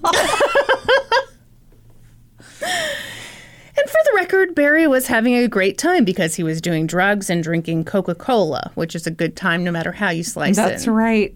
But then, get a load of this. He got back to the safe house, and freaking John and Joe were like, this isn't cool anymore. We need to get this over with. We need to get the ransom money and be done. Rude. It was stupid because Barry could clearly see that while he'd been gone, Joe and Frank Sinatra Jr. had been having a great time. They'd really bonded because they discovered that they liked some of the same movies. Had they? Yeah. Uh-huh. So anytime Barry was like, I like a movie. Joe. This is I'm Joe. sorry. Anytime Joe was like, oh, I really loved Babes in Toyland. And then Frank Sinatra Jr. was like, that is my favorite movie. What a coincidence. I also enjoy that. Yeah. My goodness. We have so much in common. Perhaps you shouldn't shoot me in the face. Perhaps you should let me go. Uh-huh. Uh-huh. So, Joe and John were just being obnoxious about this whole thing. But that's the thing about being a member of Charlie's Angels. Sometimes the other angels are little bitches. Yeah. Uh-huh. So that night, they called Frank Sinatra Sr., and they were like, okay, the ransom is $240K. He offered $1 million, and they took $240K? These guys are terrible negotiators. Yes, they are. So adjusted for inflation, that's about $2.1 million. And they're like, here's how it's going to go down. First, you go to this payphone, and we'll give you instructions to get to another payphone. And from there, we'll give you instructions to another payphone, blah, blah, blah, blah, blah. On and on we go. Yeah. So that's what they did. They made the calls, and the FBI kind of ran all over town with a black satchel full of money. And on the final call, the kidnappers told the FBI to drop the $240K between two school buses that were parked at a gas station on Sunset Boulevard. Okay. What? Not where you would have chosen? I don't think so. Where would you choose? I don't know. You're acting like that's such a bad place. What is it? It's weird. Too busy? Yeah. Yeah. I think it seems a little risky, too. Don't you do it like in a park somewhere? See, I don't know. I feel like this is the riskiest part. Almost more risky than kidnapping someone. I agree. Because there are going to be eyes on you. Yes. How do you possibly get... We need a 3-ring binder for this. We do. So Joe and Barry took off to get the money, leaving John to kind of supervise Frank Sinatra Jr. at the safe house. The plan was that Barry would drive, and Joe would hop out and grab the money, and, Barry would kind of circle the block. Yeah. So Barry let Joe out to get the money, but while Barry was driving around the block, Joe started looking around, and he was like, oh, my God. Oh, my God. There are undercover FBI agents everywhere. Yeah, he's like, I can't just walk up to this money and take it. Of course. What do you think was going to fucking happen? So you know what he did? He hopped a fence this time. He didn't run into the fence post. And he just ran home. Meanwhile, Barry circled back to the gas station. He saw the black satchel still between the two school buses, didn't see Joe, and Barry was sweating bullets because all of a sudden there were all these taxis, all these ice cream trucks. And even though ice cream sounded awesome, he knew it was a trick. He knew it was an FBI van. Meanwhile, back at the safe house, John was feeling ironically unsafe. So even though they didn't have the money yet, he called Frank Sinatra and was like, I'm dropping your son off at an overpass on the 405. And that's what he did. He blindfolded Frank Sinatra Jr. and dropped him off on this overpass. But Frank Sinatra Jr. was so freaked out that this was some kind of scheme by the kidnappers because he hadn't actually been able to see them. Yeah. So he hid in some bushes on the overpass, and he found this big rock, and he put it in his pocket. His plan was to use it to protect himself in case they came back. He hid so well that when Frank Sinatra was driving up and down the road, he didn't see him. Oh, my gosh. Eventually, Frank Sinatra Jr., I want to say he walked 2 miles to Bel Air, and at some point he ran into a security guard named George Jones, and he was like, hey, I'm Frank Sinatra Jr. I've been kidnapped. Will you please drive me to my mom's house? And he did. And the thing was, Frank Sinatra Jr. got in the trunk of this guy's car because he knew, there's going to be press all around my mom's house. I don't want to have this big moment in front of the media. Meanwhile, Barry was still at the drop spot, kind of eyeballing this money. And even though he knew that the FBI was all over the place, he went for it. He threw the black satchel in his car and hauled ass to the safe house. And when he got there, he was shocked to see that Frank Sinatra Jr. was gone, and so was John. And of course, Joe was still nowhere to be found. So Barry was like, well, shit. So he wiped down the place for Prince and he burned the 3-ring binder and then he took the money and he ran. Oh my gosh. And the FBI discovered the safe house like minutes after he left. Really? Mm-hmm. Oh my gosh. It had all been a tremendous success. No, it hadn't. Yes, it had. The Sinatra family was overjoyed. Frank Sinatra Sr. threw a massive party for his son and invited the media, which sounds terrible.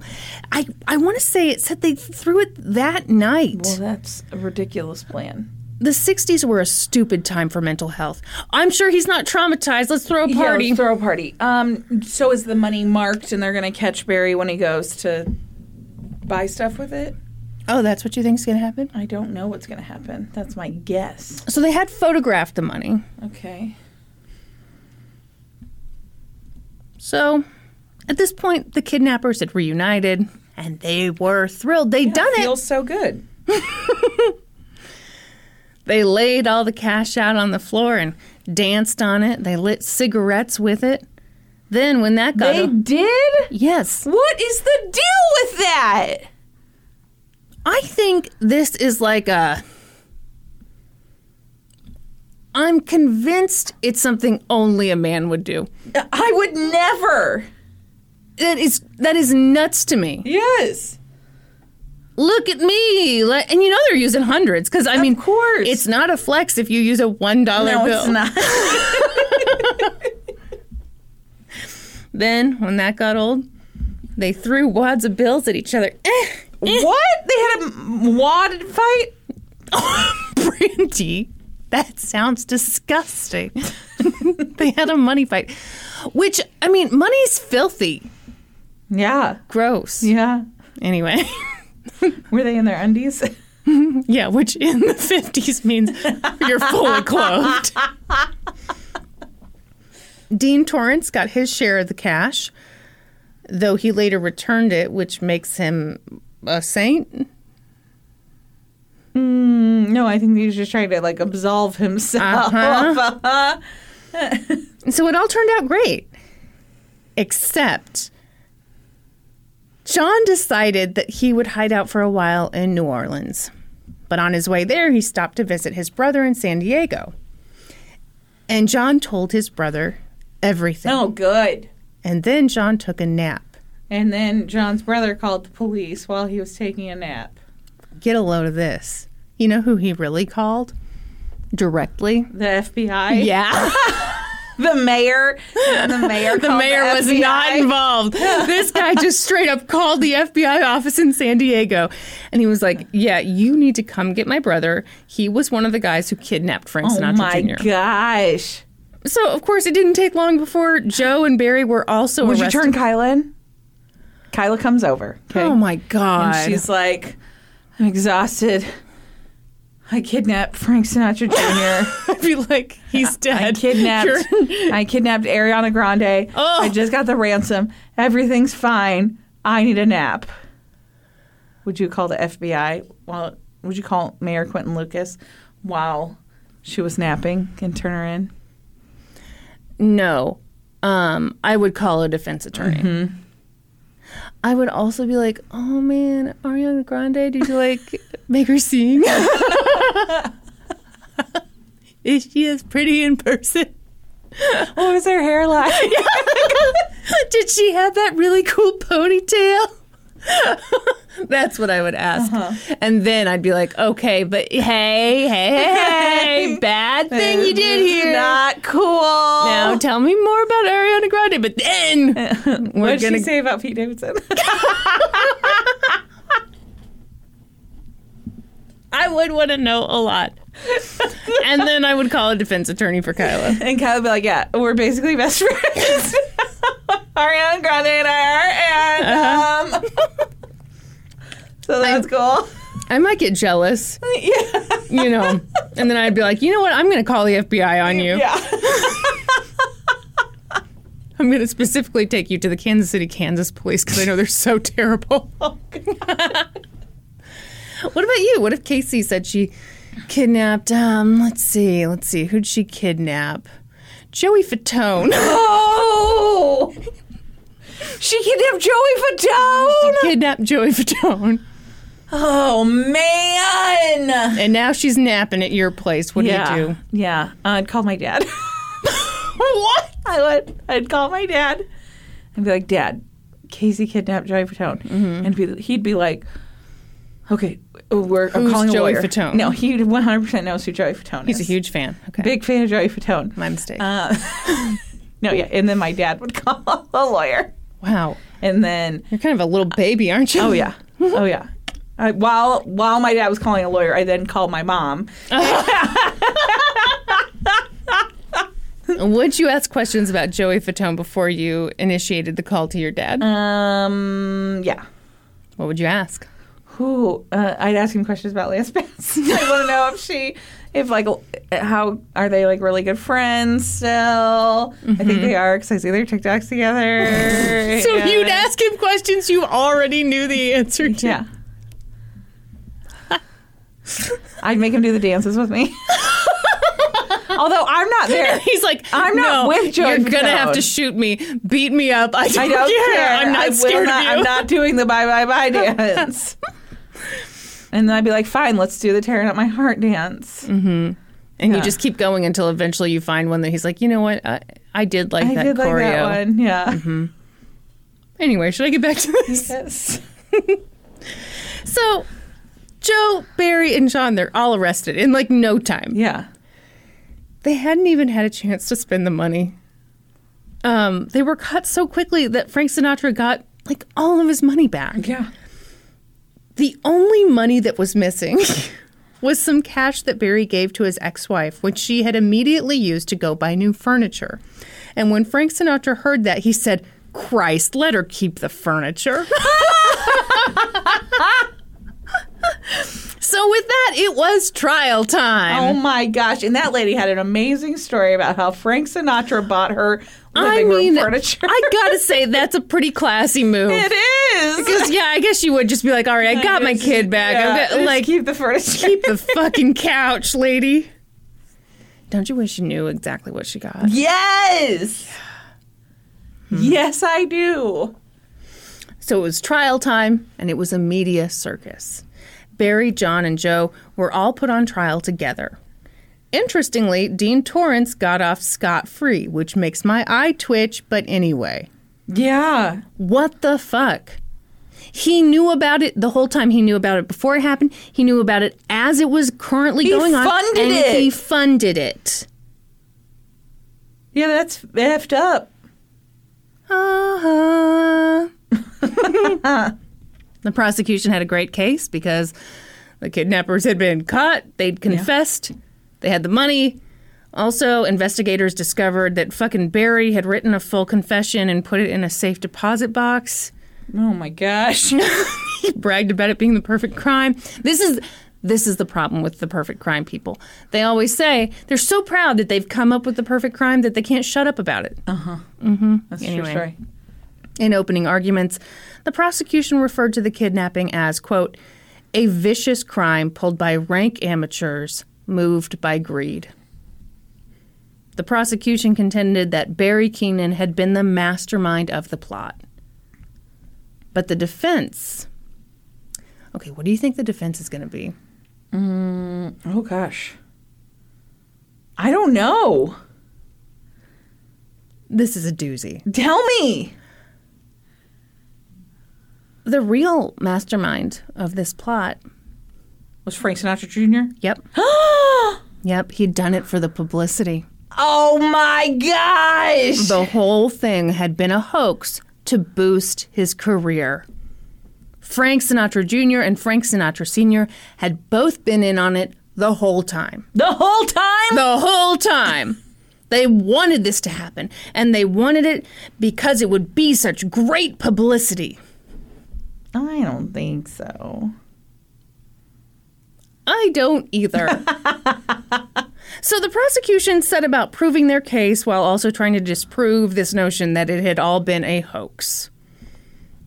Frank Sinatra Jr. was called to the stand and he testified that no, this had not been a hoax. He had been terrified for his life. He said that, yes, he had cooperated with his kidnappers, but he did that in an effort to save his life. This was like a wild concept, apparently. Wow. Because it's so fun to blame victims. Yeah. Like, why did you willingly go to the car with them? Did you hear the part where they had a gun to my head? Yeah. Okay, anyway. Frank Sinatra Sr. and some other side characters like Teresa Gray and her husband, Dennis Gray, were called to the stand. So Teresa had been a high school friend of Joe and Barry's, and they'd stayed at her place after the kidnapping. She and her husband saw Barry and Joe dance on the ransom money.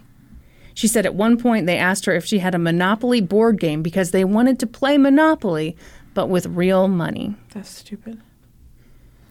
Also, why are they doing that at somebody else's house? That's super Because they were weird. kind of hiding out. Yeah, that's super weird. You know what's the weirdest part? What? She didn't have a Monopoly game. Who doesn't have Who doesn't Monopoly? have Monopoly? Even people who don't like Monopoly have a Monopoly Everybody game. owns one Monopoly game. Not this lady. The one time somebody wanted to play Monopoly and they couldn't because... That's really weird. By the way, so in this trial part, I'm pulling a lot from newspapers.com. Oh, Lord Almighty. The newspaper articles. First of all, the main thing you need to know about Teresa is that she's young and pretty. Uh-huh. Okay. That doesn't surprise me at all. No, I mean, all of these old-timey newspaper articles, the men just get to stand alone. It's just like the man's name. Yeah. Maybe his occupation is mentioned. A woman, always the looks. Yes. Completely relevant. Anyway, so they told Teresa the whole story of the kidnapping, and she relayed that for the court. And of course, the prosecution was like, cool. When they told you all about this kidnapping, did they mention that it was all a hoax perpetrated by the Sinatras? No. No. And Teresa was like, no, they never sure said did that. not. Teresa's husband, Dennis, said that the kidnappers told them that they'd thrown a gun out the window when they drove to the safe house in Los Angeles. And later, an FBI agent testified that they'd found the gun. Heartthrob/spineless idiot Dean Torrance also testified. He told the court that he'd never had any knowledge of the kidnapping. No knowledge. Okay. He just lent his friend some money because he knew his friend was broke. And if helping out a friend is wrong, then lock me up. Okay, Dean. Except helping out a friend is not against the law. But you know what is? Perjury. Oh, yeah. So after a mid-afternoon recess one day, prosecutor Thomas Sheridan went up to Judge William East and he was like, hey, Judge, Dean would like to get back on the stand. He has something he'd like to share with the class. And Dean got up there and said, I'm afraid I made up stories. And he admitted that he had... Sorry, I didn't mean... I saw you taking a drink. I was like, oh, bad timing. He admitted that he had known everything about the kidnapping. Oops. Whoops. Terribly Fudge sorry. And the prosecution was like, cool. You knew everything. Did you know that it was a hoax? And he's like, no one ever Never said it was a hoax. The prosecution called a metric shit ton of FBI agents to the stand, and they also read aloud the confessions of Joe and John and Barry because, again, I can't stress this enough, their case was awesome. Yeah. When the defense took over, they called Frank Sinatra Jr. as their first witness. Because, you know, he'd been in on the whole thing for the publicity that he needed so badly. And they asked him... Why would they call him? So... He had been called by the prosecution, so they could call him. And, I mean, their whole case is like, you But did isn't this. he going to say, no, I didn't do this? No, I was not involved in any way? I don't get this play. So the one thing... Well, let me tell you. Okay, So, sorry. No, it's okay. Although I'll never forgive you. So they're like, you know, this is a bit dramatic, but okay. I will forgive you in 10 minutes. Okay. Okay. So Frank's like, I've never had a publicity agent in my life. You know, basically like, hey, when your name is Frank Sinatra Jr., you don't need publicity. Exactly. Frank was only questioned for like 20 minutes. And I don't know that they asked him this question, but I'm going to guess they did based on something I saw from their opening arguments. I am going to guess that they asked him if his revenue had gone up on ticket sales after the kidnapping, because I bet it did. Yeah, I'm sure it did. And so that would be their argument for this. Yeah. Okay. Eventually, when Frank came off the stand and the jury was excused, the judge turned to the defense team and said, "You have abused the process of the court in bringing this witness here. Yeah. Shame on you, you stupid dicks," Yeah. was what the judge said. I don't think that's a direct quote. I think that was crossing the line, personally. I wouldn't have used such vulgar language. Never. As the Grace Kelly of podcasting. No. But, other people aren't as classy as me, Brandy, and that's a shame. Okay? But the defense held firm. This had all been a hoax, orchestrated by a guy with the last name West. No follow-up questions, please. Who the fuck is that? The guy who helped arrange this for the Sinatras, He's the guy who should be on trial. Oh, Mr. West. Yes. Was he working with Mr. East? Okay. I knew you were going to say some dumb shit. Yeah, Brandy, he was. Okay, anyway. Barry testified that he had been working with the Sinatra family on this kidnapping. Or did he testify? Another source said he didn't testify. Anyway, who's to know? Who's to know? Joe said that his confession had been fake, so everybody just forget about it. And Frank Sinatra Jr. could have escaped anytime he wanted to. Did he say, my confession was as fake as this whole kidnapping? That would have been a great thing to say. Real missed opportunity. It is. I don't think Joe was ever the same after that fence post got a hold of him.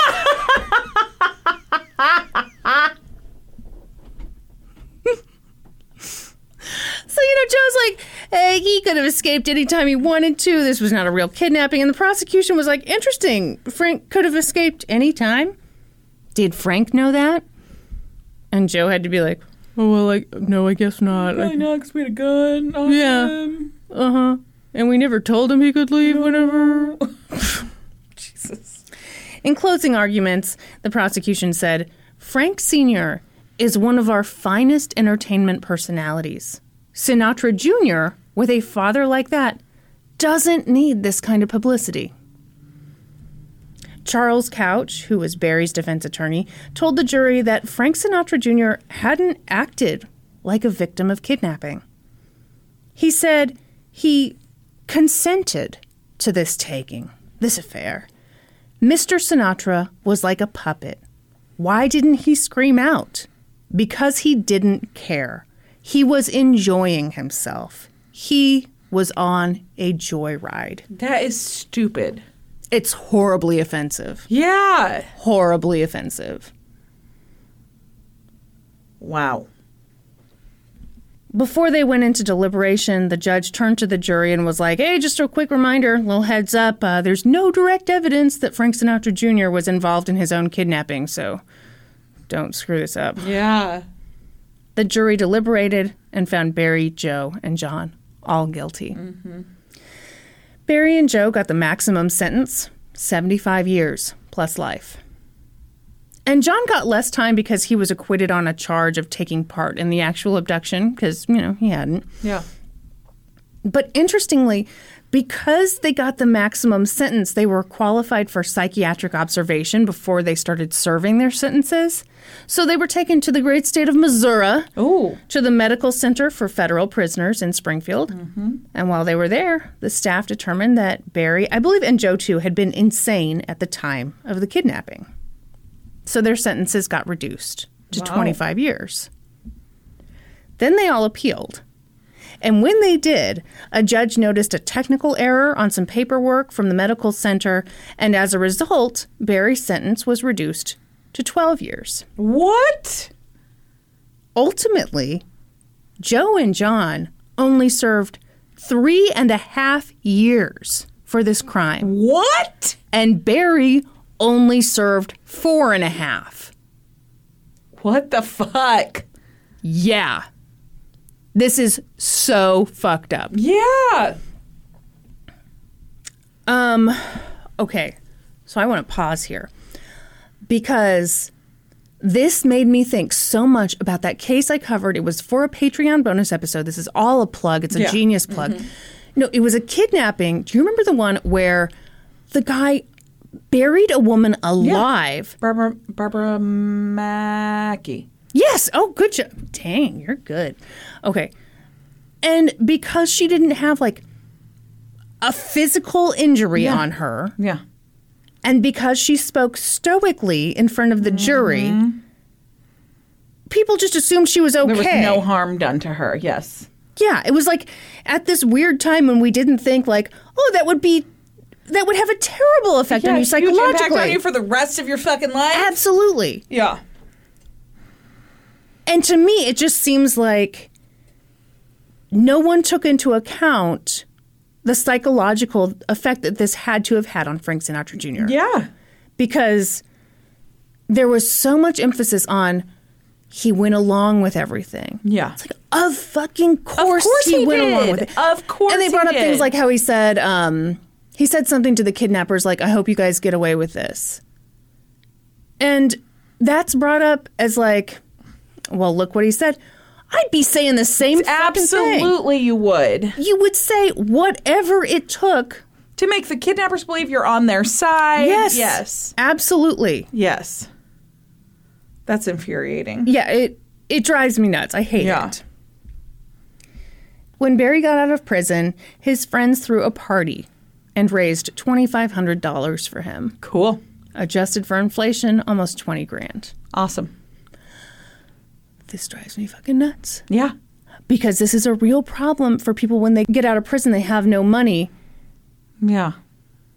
This guy got out so fucking early. Yeah. He had all the privilege in the world. Yeah, and then he gets this. Yeah.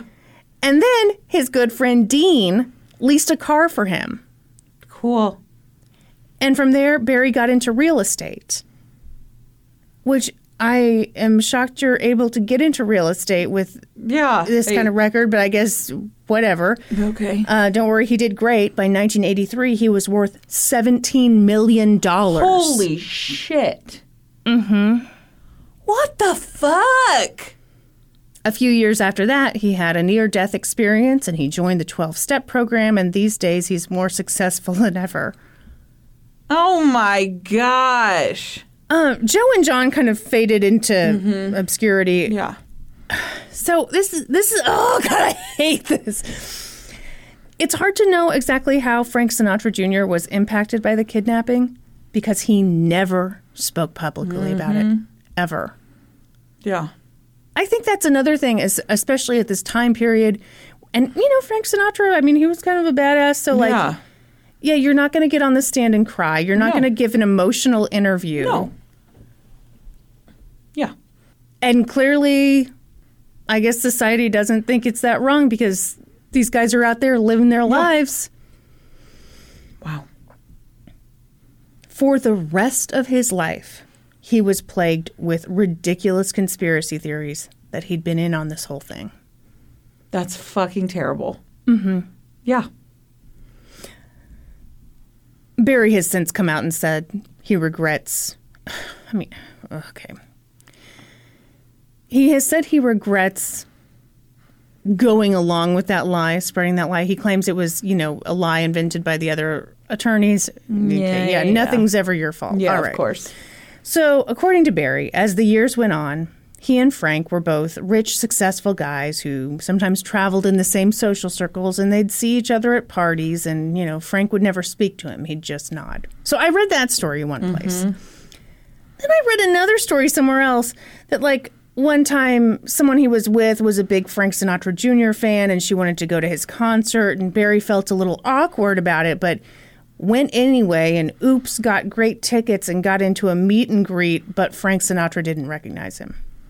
What? Yeah. That's...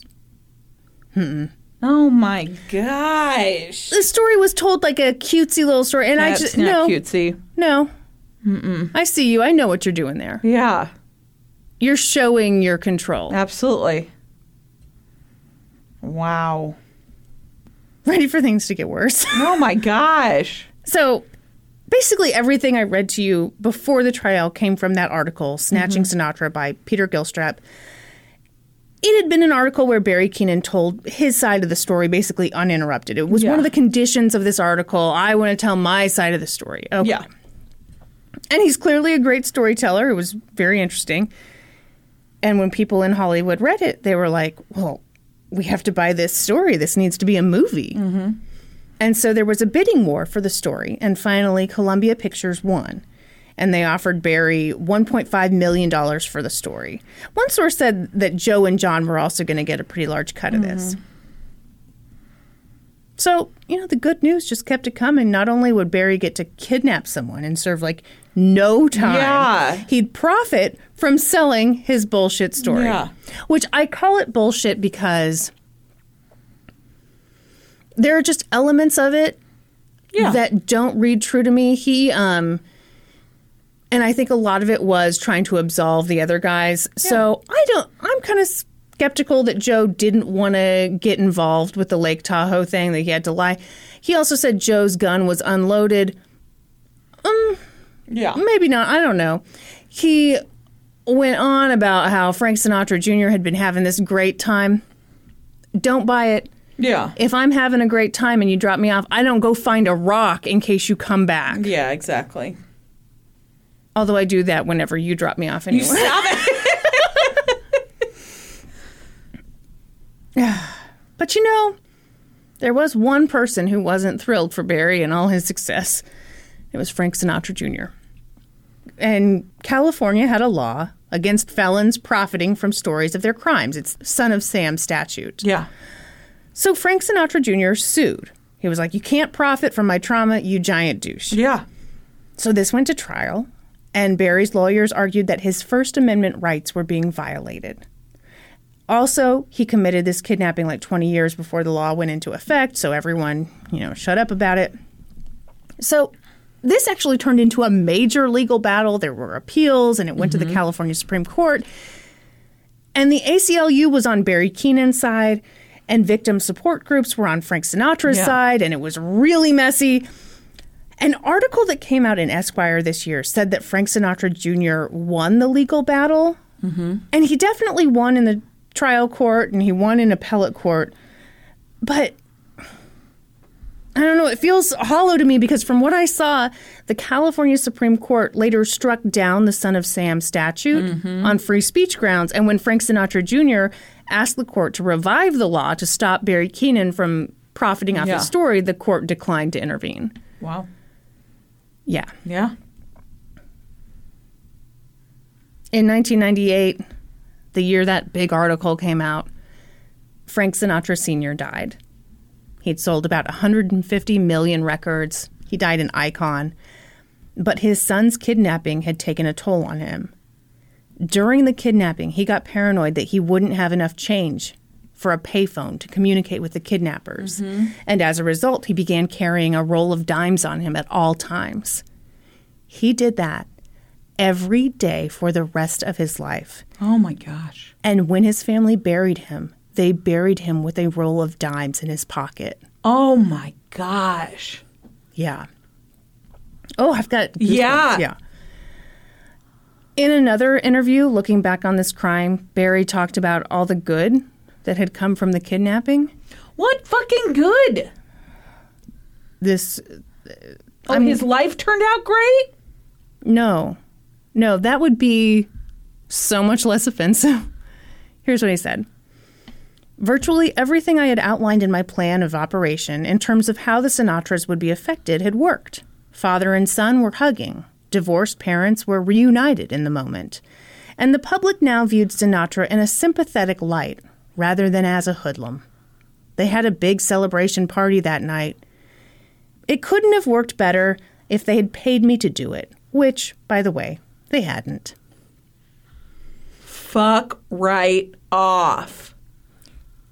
Yes. That was your grand plan? I hate this. Yeah. I hate this so much. Here's what I'm struggling with.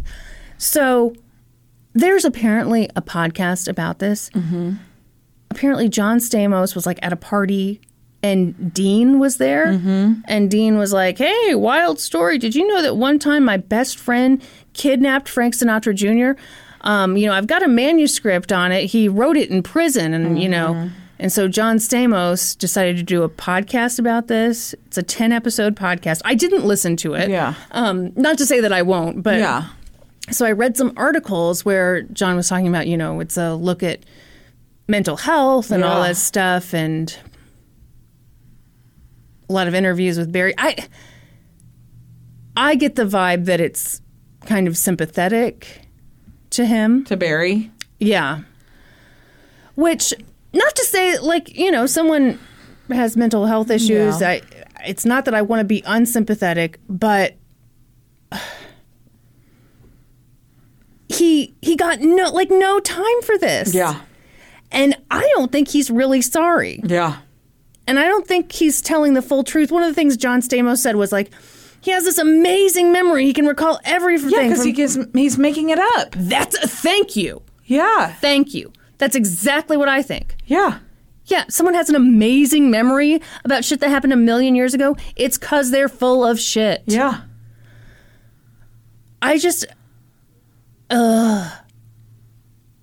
A lot of these articles, I think it's a sign of the times. I think it's also a gender thing and all that.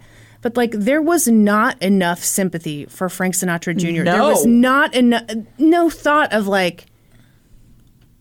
how traumatic this was for him. Yeah. Totally agree. Yeah. Anyway, so in 2006, for a profile about his life, Frank Sinatra Jr. said, I was never a success. Never had a hit movie or a hit TV show or a hit record.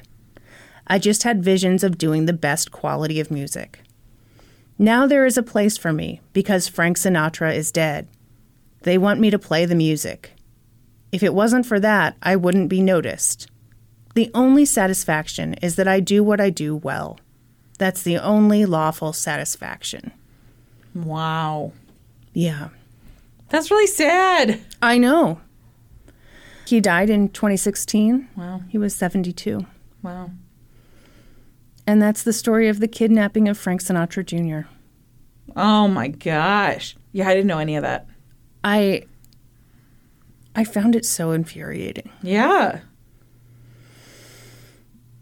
Ugh. Yeah. Yeah, I hate that Barry came out of this unscathed. Mm-hmm. I hate that Dean came out of it unscathed. Yeah. And that now he's like, hey, wacky story. Wacky story about the time we ruined this guy's fucking life? Yeah. And traumatized this whole fucking family? Yeah. To the point that his dad carried around a roll of dimes every day for the rest of his life? Mm-hmm. Mm-hmm. Yeah, that to me is such a clear sign of the trauma. Yeah. That this family carried around. Absolutely. And how the hell did Dean get nothing? That is some bullshit. Yeah. Holy shit. And it doesn't, I don't think it had, it didn't ruin Barry's reputation, clearly. No. Didn't ruin his reputation. No. Weird story about Barry. So, obviously he became super successful, as I said. He and his wife were really good friends with George W. and Laura Bush. Really? Yeah. One of the articles said, and I thought this made perfect sense to me, basically, the more money he got, kind of the less that crime mattered. And so he was just, in these elite social circles. He lived in Texas. He had a place in L.A. He had a place somewhere else. Yeah. Oh. Wow. Hate it. Yeah. Do you think I'm being too hard on him? No. Okay. I don't at all. He fucking kidnapped someone. Maybe I need to listen to the podcast because, there's talk of he'd heard voices all his life. And it's not, I want to be clear, it's not that I'm unsympathetic to any kind of mental illness, but I back, and I don't think he was ever really sorry, and I don't think he was punished. Another thing, I'm going to say this just because people will probably be like, he has donated a lot of money to charitable causes. Mm-hmm. What I say to that is standard for millionaires in this country. You don't pay your fair share of taxes, and so you get into philanthropy. Yeah. It's a tax write-off, and you get to sit at the fancy luncheons and blah, blah, blah. Yeah. I don't give a shit when multimillionaires and billionaires donate a small portion of their money to charity. That's just part of the deal with being super rich. Yeah. So, thank you, but I don't give a shit. Yeah. Anyway. You're so fired up! I'm so mad. Okay, I'm just repeating myself now. I hate him. Yeah. Yeah, I hate him. As humans, we're naturally driven by the search for better. But when it comes to hiring, the best way to search for a candidate isn't to search at all. Don't search, match with Indeed. When I was looking to hire someone, it was so slow and overwhelming. I wish I had used Indeed. If you need to hire, you need Indeed. Indeed is your matching and hiring platform with over 350 million global monthly visitors, according to Indeed data, and a matching engine that helps you find quality candidates fast. Ditch the busy work. Use Indeed for scheduling, screening, and messaging so you can connect with candidates faster. And Indeed doesn't just help you hire faster. 93% of employers agree Indeed delivers the highest quality matches compared to other job sites, according to a recent Indeed survey. And listeners of this show will get a $75 sponsored job credit to get your jobs more visibility at Indeed.com/podcast. That's Indeed.com/podcast. Terms and conditions apply. No shit. Sorry, that got very heavy because I got very mad. I just, I feel like I can handle it a little when it's clear, we all feel bad for the victim. In this one, I don't think people felt bad for him. And he spent his whole fucking life after that having these douchebags with these conspiracy theories like, you were probably in on it the whole time. Anyway, we should take questions from our Discord. We absolutely should. How do you get in the Discord? How do you get in the Discord? I'm sorry. All you have to do to get in our Discord is join the Patreon at the $5 level. That gets you in there. It's like a 90s style chat room. People are chitty-chatting the day away. It's a good time. If anybody asks you your age, sex, or location, though, please tell your mom.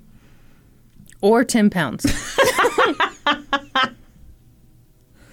Oh my gosh, my mom's in here. No, it's not. It's your dad. It is? Oh my gosh, it has to be my dad. You're right. It's your dad. Okay, my dad, posing as my mom. Yep, it's your dad. Says, when will the great and powerful DP be back on the podcast? I love that guy.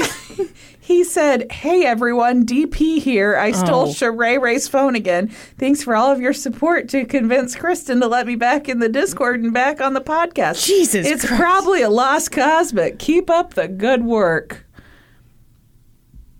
Does he imagine himself to be the victim of something here? Good Lord. We will have DP back on the podcast. He will be back. The man is always on the go. Like, he's never here. He's in Utah right now. Yeah. And he's acting like, I'm not allowed to be on the podcast. Yes. Oh, that silly man. Oh, okay. I'm glad somebody asked this. Okay. Mrs. Peanut Buster asks Brandy, in the latest bonus episode, you mentioned Picard from Star Trek. Are you a big Star Trek fan? I don't think you've mentioned it before. And if so, what are your favorite series and characters? No. So I'm not a big Star Trek fan, but I remember when I was a little kid, my dad watched Star Trek, the one with Patrick Stewart as Jean-Luc Picard, and I loved two characters. Data, who was like a robot but looked like a human, and then maybe this guy's name was Tom. No, I don't remember his name. It wasn't Tommy, because Tommy's the guy from, what's that show? Different movie. This Old House. Spoof movie, kind of, about Star Trek. Rugrats. Galaxy Quest. Anyway, no, Kristen, don't just say shit. No, I liked the guy I specifically said 2 TV shows that both have characters named Tommy in them. What'd you say? I said, This Old House, Tom Silva, and I said Rugrats, Tommy Pickles. No, the guy who wore the, laser beam thing across his eyes. The headband across his eyes. Casey and I used to put headbands across our eyes and pretend to be that guy from Star Trek. I don't know his name, though. The Law. Yeah. Was he played, by LeVar Burton? I think so. Is that real life? I think so. I was about to say that, but then I was like, what if I'm wrong? What if that's like a really weird error? We can't both be that wrong, right? Things happened before. So no, I don't watch Star Trek now. I only was around it, because my dad watched it when I was a kid, and that's where that knowledge comes from.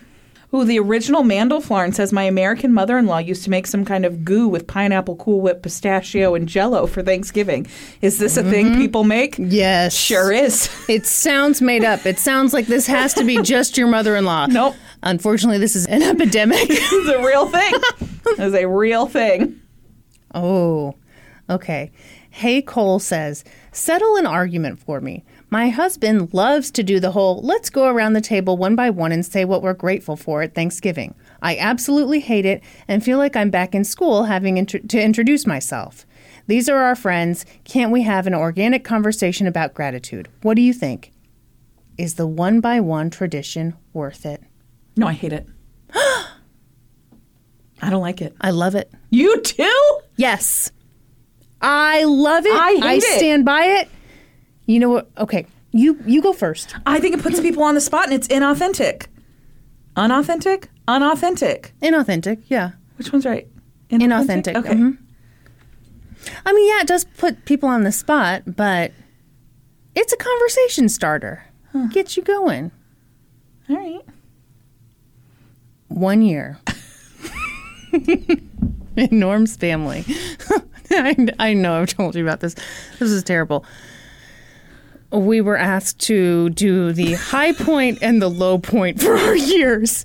I know this story. Now you want to talk about awkward. That's terrible. It is. That's terrible. So maybe it's that we did that and that was terrible. Well, yeah. Why would you ever want to bring up your low point? Well, see, here's the thing. I think, I think when parents do that with kids, I think it's really good to be like, let's talk about your low point of your day. Yeah. Let's talk about so you're just kind of learning about what's going on with them. I think that can be great. But a holiday dinner where you're bringing together people who don't always see each other. And then it's like, what's the worst thing that happened to you this year? Yeah. I mean, that could be really awkward. So maybe it's just that was terrible. So to me, the idea of just being like, what are you grateful for? I'm like, that's wonderful. So in conclusion, your husband is right. Junk Science wants to know, do you call it stuffing or dressing? I maintain that those are 2 separate things. Stuffing and dressing are the exact same thing. No, they're 2 different things. No, they're... Explain yourself. Dressing is what's shoved up in the bird. What isn't stuffing just what's stuffed up in the bird? Stuffing. That's where stuffing gets its made on a stovetop and it comes out of a box. I'm sorry, I just slurped into the microphone like a hooligan. I apologize. This isn't our 197th I know. episode we're I'm very recording, sorry, everyone. plus 29 bonus episodes. I'm new to this. The people want to know, Kristen. Also, I also hate age gaps, wants to know specifically. Kristen, will you ever cover the Free Britney movement now that Britney Spears' conservatorship is over? I might. Yeah, they said it seems like a Kristen case. I think it totally seems like a Kristen case. Oh my God, have I told the story on the podcast about my most brilliant moment ever? No. Oh my God.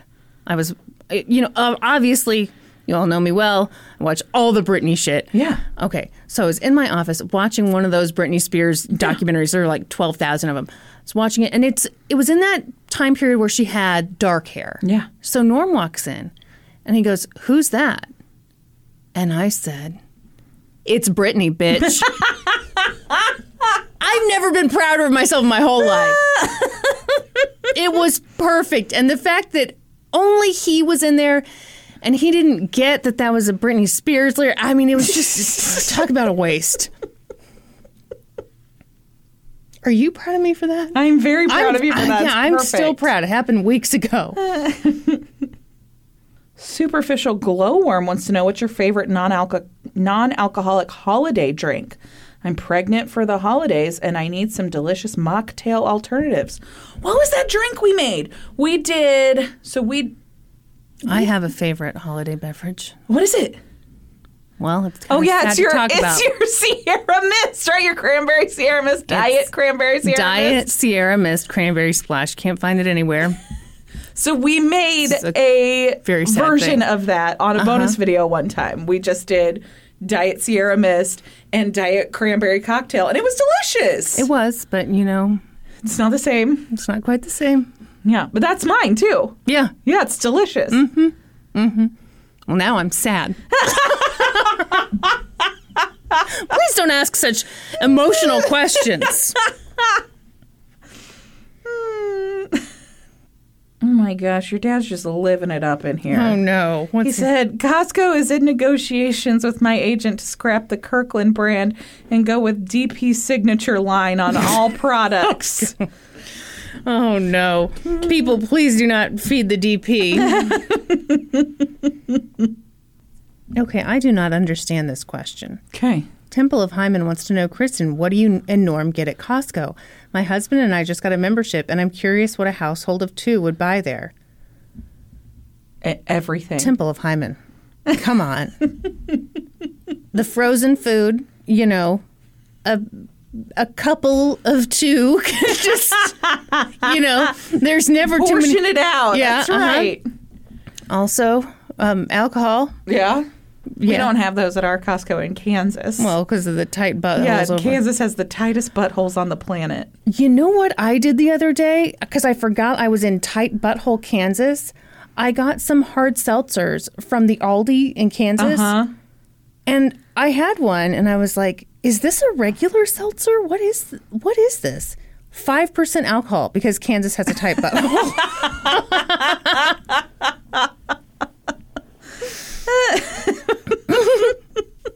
Anyway, I don't know why I keep talking about Costco. We are not sponsored, but there are many things you can get at Costco. Also, the clothing selection, lovely. Mm-hmm. There's some great home decor options. They got rugs, they got, towels, they got all kinds of stuff. Also, search those miscellaneous aisles. You'll find some good stuff in there. I just got a knife set.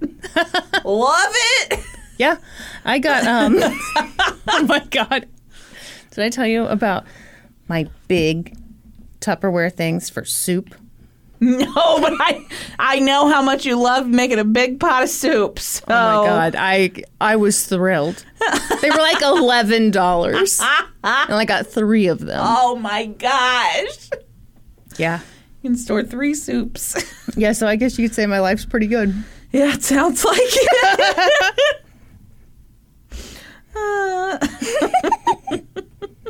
Karen, like the meme, says, what word did you mispronounce as a child and no one told you? My son says thingers instead of fingers, and I love it. So this is kind of along those lines, but not exactly. So we were talking about how London's like starting to talk more and stuff like that, and she just says like one word stuff for now. Except yesterday, I swear she said sounds good to me. Anyway, that's a story for another time.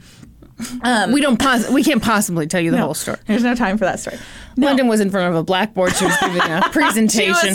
she was solving those unsolvable equations. And Brandy said, I gotta go. And London said, sounds good. Yeah. Because London didn't need Brandy there for it. That's right. Anyway, I was talking to my mom about how I don't baby talk to her. Mm-hmm. And my mom goes, yes, you do. I was like, no, I don't. And she said, yes, you call them her fingies. And I said, that is not exclusive to London. I call them my own fingies. I say fingy instead of finger. You say you want some chicken fingies. Yeah, I do. I say fingies all the time. My mom apparently thought I only did that to London. No. Nope. Sure don't. Fortunately, it's an epidemic. The original Mandel-Flarn wants to know, do you have any party tricks? Like I can stick a matchbox in my mouth. Boy, do I have party tricks that involve my mouth. Isn't a matchbox pretty small, or am I not thinking of the right thing? Maybe they're doing like a full-size matchbox. I was picturing like a little matchbox. You too. just I'm sorry. hit the mic. I was picturing like a little matchbox. I don't think that's impressive. I could fit like 5 of those in my mouth. Not to shit on you, the original Mandel-Flarn. I can fit my whole fist in my mouth. I can touch my tongue to my nose. And I can blow bubbles. Ew, stop. No. I'm not going to do it. Okay. I'm not going to do it. That would be impolite. Yeah. What party tricks do you have? I light up a room. With your farts.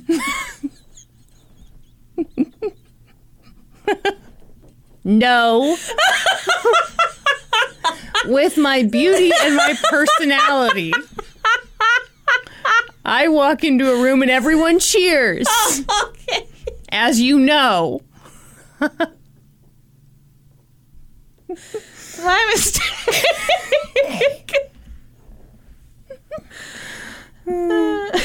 Should we move on to Supreme Court induction? Well, that's a thing. I discovered. Oh, no, she's going to be a short list today. You just want to do 3 people? Yeah, we're not going to do none. All right. It's a very special induction for 3 people. Everyone, here's a deal. I do these Supreme Court inductions. I do up the little thingy. I do them like way ahead. And then I'm like, now I'll never have to do them for weeks. And I won't check. Normally, I always check right in the nick of time. This week I did not. Didn't happen. So we've just got 3 people on here. And here we go. We're reading their favorite cookies. Stephanie Black. My favorite cookies are brownies. No. She goes on to say that I looked it up on Wikipedia and it says they're cookies. I don't believe you. And I believe that if it does say that on Wikipedia, that you doctored the entry, Stephanie Black. But a cookie is not a brownie is not a cookie. But it is delicious. Oh, yeah, it's yummy, but we didn't ask what your favorite dessert it's is. It's basically a cookie. It's not. It's different. It's a whole different thing. All right. It's its own category. Sorry, Stephanie. Madison Woodward. Classic chocolate chip. Sarah Harp. Oatmeal chocolate chip. Welcome to the Supreme Court! I'm so sorry. Only 3 people. Very special induction day. It is. Stephanie, Madison, and Sarah. I almost knew my said Sharp. You called poor Sarah Sharp. So anyway, this is not special. This is embarrassing. Sorry, Sarah Harp, whose name is not Shart. Boy, thanks, Sarah, for supporting us. This is how I repay you. Well, I think we better wrap up this podcast. It's really time to wrap that up. Thank you for all of your support. If you're looking for other ways looking to at you, support Shart. Please find us on social media. We're on Facebook, Twitter, Instagram, Reddit, Patreon. Please remember to subscribe to the podcast wherever you listen, and then head on over to Apple Podcasts, leave us a 5-star rating and review, and then be sure to join us next week when we'll be experts on 2 whole new topics. Podcast adjourned. For the record, you're all Sharts in my eyes. And now for a note about our process. I read a bunch of stuff, then regurgitate it all back up in my very limited vocabulary. And I copy and paste from the best sources on the web, and sometimes Wikipedia. So we owe a huge thank you to the real experts. I got my info from Snatching Sinatra by Peter Gilstrap for the New Times Los Angeles magazine, 1998, as well as a ton of articles from newspapers.com. I got my info from chillingcrimes.com, the 2020 episode With Friends Like These, articles for Asbury Park Press, and NBC New York News. For a full list of our sources, visit lgtcpodcast.com. Any errors are, of course, ours, but please don't take our word for it. Go read their stuff.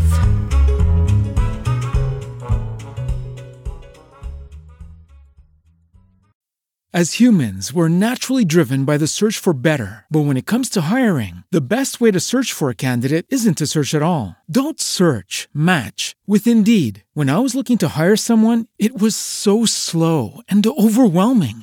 I wish I had used Indeed. If you need to hire, you need Indeed. Indeed is your matching and hiring platform with over 350 million global monthly visitors, according to Indeed data, and a matching engine that helps you find quality candidates fast. Ditch the busy work. Use Indeed for scheduling, screening, and messaging so you can connect with candidates faster. And Indeed doesn't just help you hire faster. 93% of employers agree Indeed delivers the highest quality matches compared to other job sites, according to a recent Indeed survey. And listeners of this show will get a $75 sponsored job credit to get your jobs more visibility at Indeed.com/podcast. That's Indeed.com/podcast. Terms and conditions apply.